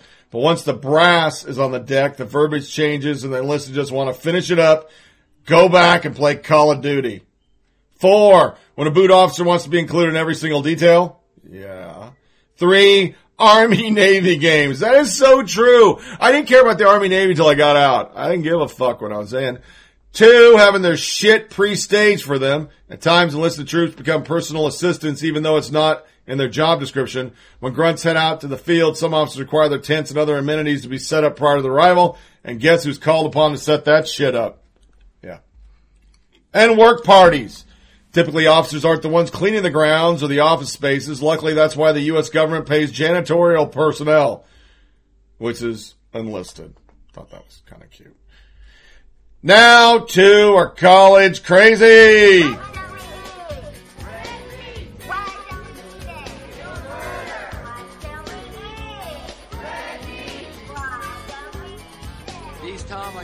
Due to the length of the podcast, not as long as usual, UCLA finding itself for air travel to fight global warming. Did you hear that? They're finding themselves. So if they fly too much, they're going to give themselves a carbon offset by taking their own money. What the fuck? Police have to protect Trump supporters from a mob at USC. Campus police escorted 2 Trump supporters from the premises of the University of Southern California when a mob threatened their safety following a gubernatorial town hall. Protesters repeatedly heckled the Trump supporters during the debate. Several people later accosted them as they stood outside the venue, eventually leading campus police to offer the escort the pair to the car in safety. We're going to continue the Trump campaign. Remember, on this show, you're a resistance member and you didn't listen to the show. Go back and listen to all the bullshit you people did. Nobody was stupid. They knew Trump supporters weren't starting that shit. You jackasses. Move on. All the fucking mob tactics you use, paid for by Soros. Not stupid. Professor blasts tokenistic depictions of minorities in textbooks. Not gonna read it. That's what it is. Same professor protests that we don't have black people in textbooks a year ago. Damned if you do, damned if you don't. Casey Dillon, one of my favorites. I read her tweets all the time. Course uses pyramid of white supremacy to teach diversity. This is some good shit. And I'm not gonna read the article. I'm just gonna enlarge the picture again because somehow when I edited this, I fucked the picture up. So let me make it bigger. I'm going to zoom in a little bit. Boop, boop, boop, boop, boop. So, indifference. Politics don't affect me. 2 sides to every story, not challenging racist jokes. Minimization. We are all belong to the human race. Denial of white privilege. White savior complex. Post-racial society. White ally speaking over person of color. Veiled racism. Paternalism. Victim blaming. Jokes. English-only initiatives, bootstrap, tokenism, tone policing, claiming reverse racism, discrimination, mass incarceration. Once again, one of those things that just crack me up. You can do all your crimes because you're black. Okay, Kevin Spacey got away with gay. I don't think black works. Gay does. School to prison pipeline, hiring discrimination, stop and frisk, anti-immigration policies, funding schools only locally, calls for violence, the KKK, neo-Nazi, the N-word, Confederate flag, cross and swastika, violence, unjust police shootings, lynching and hate crimes, and police brutality. That's the top of the pyramid. And then mass murder genocide, which happens all the time in America. If you go to BLM website. Yeah, it's happening now. Okay. Then there was this, in response to the MRA douche who edited out all the women out of The Last Jedi, I decided to edit out all the men out of Saving Private Ryan. Internet hero edited out all men in Saving Private Ryan. It's glorious. A whole new and stupid meaning now for the word hero. That's not even true. There's a military cemetery at the end. Want to know the gender of 99% of those heroes buried there? Casey Dillon again. The edited video shows here display white crosses in the cemetery. Those crosses symbolize the men who fought and died in the war to protect the world from Nazism. This type of feminism is truly disgusting. They think that's cute. I'm sorry that women didn't win in World War II. Why don't we do a do-over and just you pussy hat wearing freaks can go over there? University of Connecticut encouraged students to talk through their feelings about Ben Shapiro's appearance. Just gonna let that sit. Hasn't even showed up yet. Talk through your feelings. I know it's hard to listen to opposing views. That's why we have Twitter and Facebook editing out all people that are conservative and saying they read Russian bots. Okay. HuffPost UK, L'Oreal cast hijab wearing a men Khan in the new hair campaign, and it's perfect. And then the whole world says, well, how the fuck can you do that when she is a supporter of brutal killing of Israelis and she's not showing her hair? That's their ad campaign. To bow to it, we're not going to show hair. Then there's Sundance, the disturbing child rape movie that left Sundance speechless. The tale depicts a grown woman, Laura Dern, working through the realization that she was sexually abused at age 13, graphically depicting those horrifying sexual assault scenes on a little boy.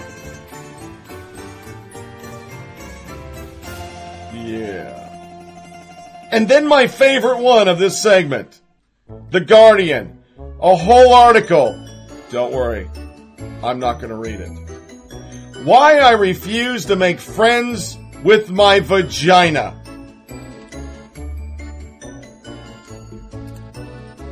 That's a pause for effect. I just want you to think about the person that wrote that. Because I've never in my life thought, why I made friends with my penis. I don't think of my penis as another person. It's part of my body. That'd be like saying, I'm not friends with my pinky. When I really like my pinky, he helps me pick my fucking nose. What is wrong with you people? Jesus. To the scary German nurse charged with 97 more murders at a hospital. German nurse who's already serving a life sentence for 2 murders has been charged with killing 97 more patients over several years at 2 hospitals in northwest Germany. The new indictment against Niels Hogel is expected after officials said in November that he may have killed more than 100 patients in total. Killing him. Then there's this trite and lie. Violent deaths of LGBT people in Brazil hit all-time high.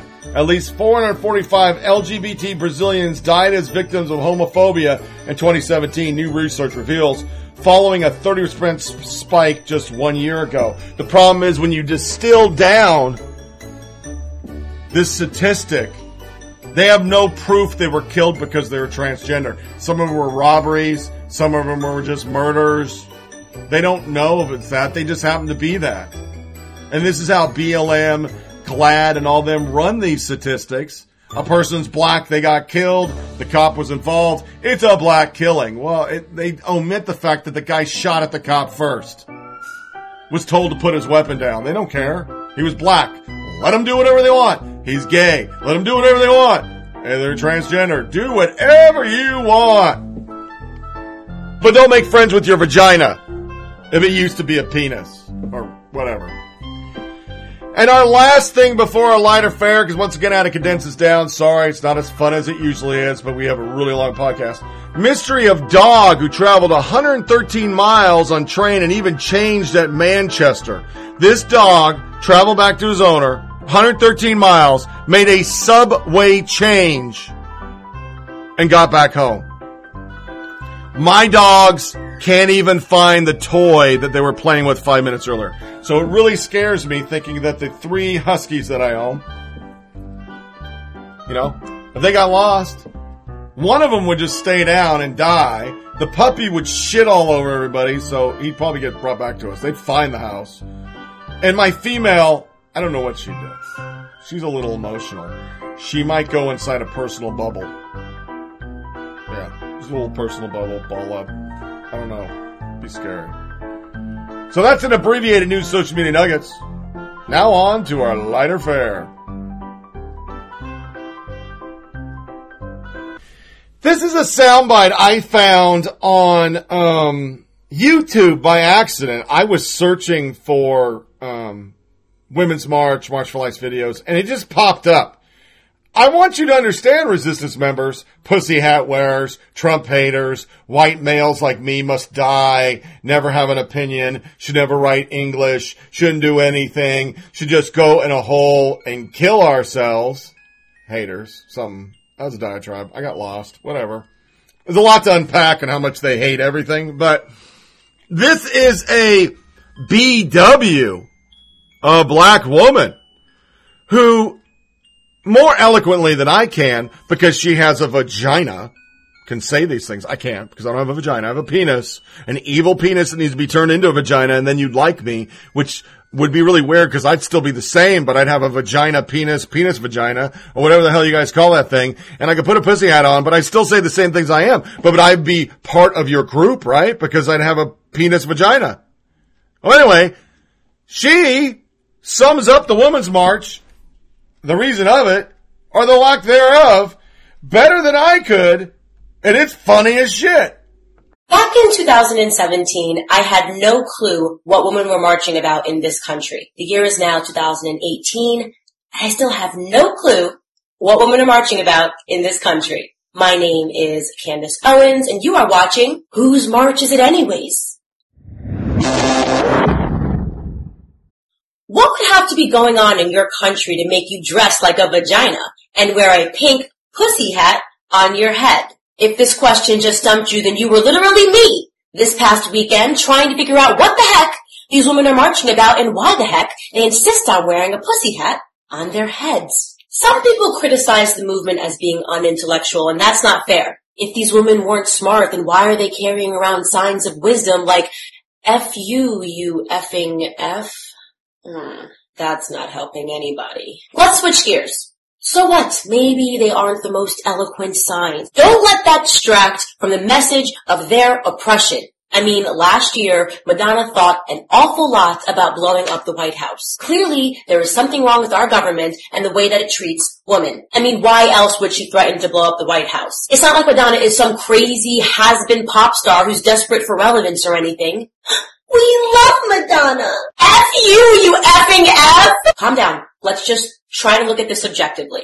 I don't think we should blow up the White House because, factually speaking, President Trump has elected more women to high-ranking in cabinet positions than any president in the history of the United States. Huh? Don't let that discourage you. Maybe there's other stuff we can threaten to blow up. I'd stay away from the colleges and universities too, though, because factually speaking, women are graduating in much higher numbers than men. They also account for the majority of business startups. Stay away from there. And we're far less likely to commit crimes, go to prison, or commit suicide. Whose march is this again? Oh, wait a minute. After I listened to that, yeah, she wouldn't be invited either. But that's kind of one of the interesting things that I think I look at the backside when I'm more calm and reserved over all this because I get angry about our moral compass as a country.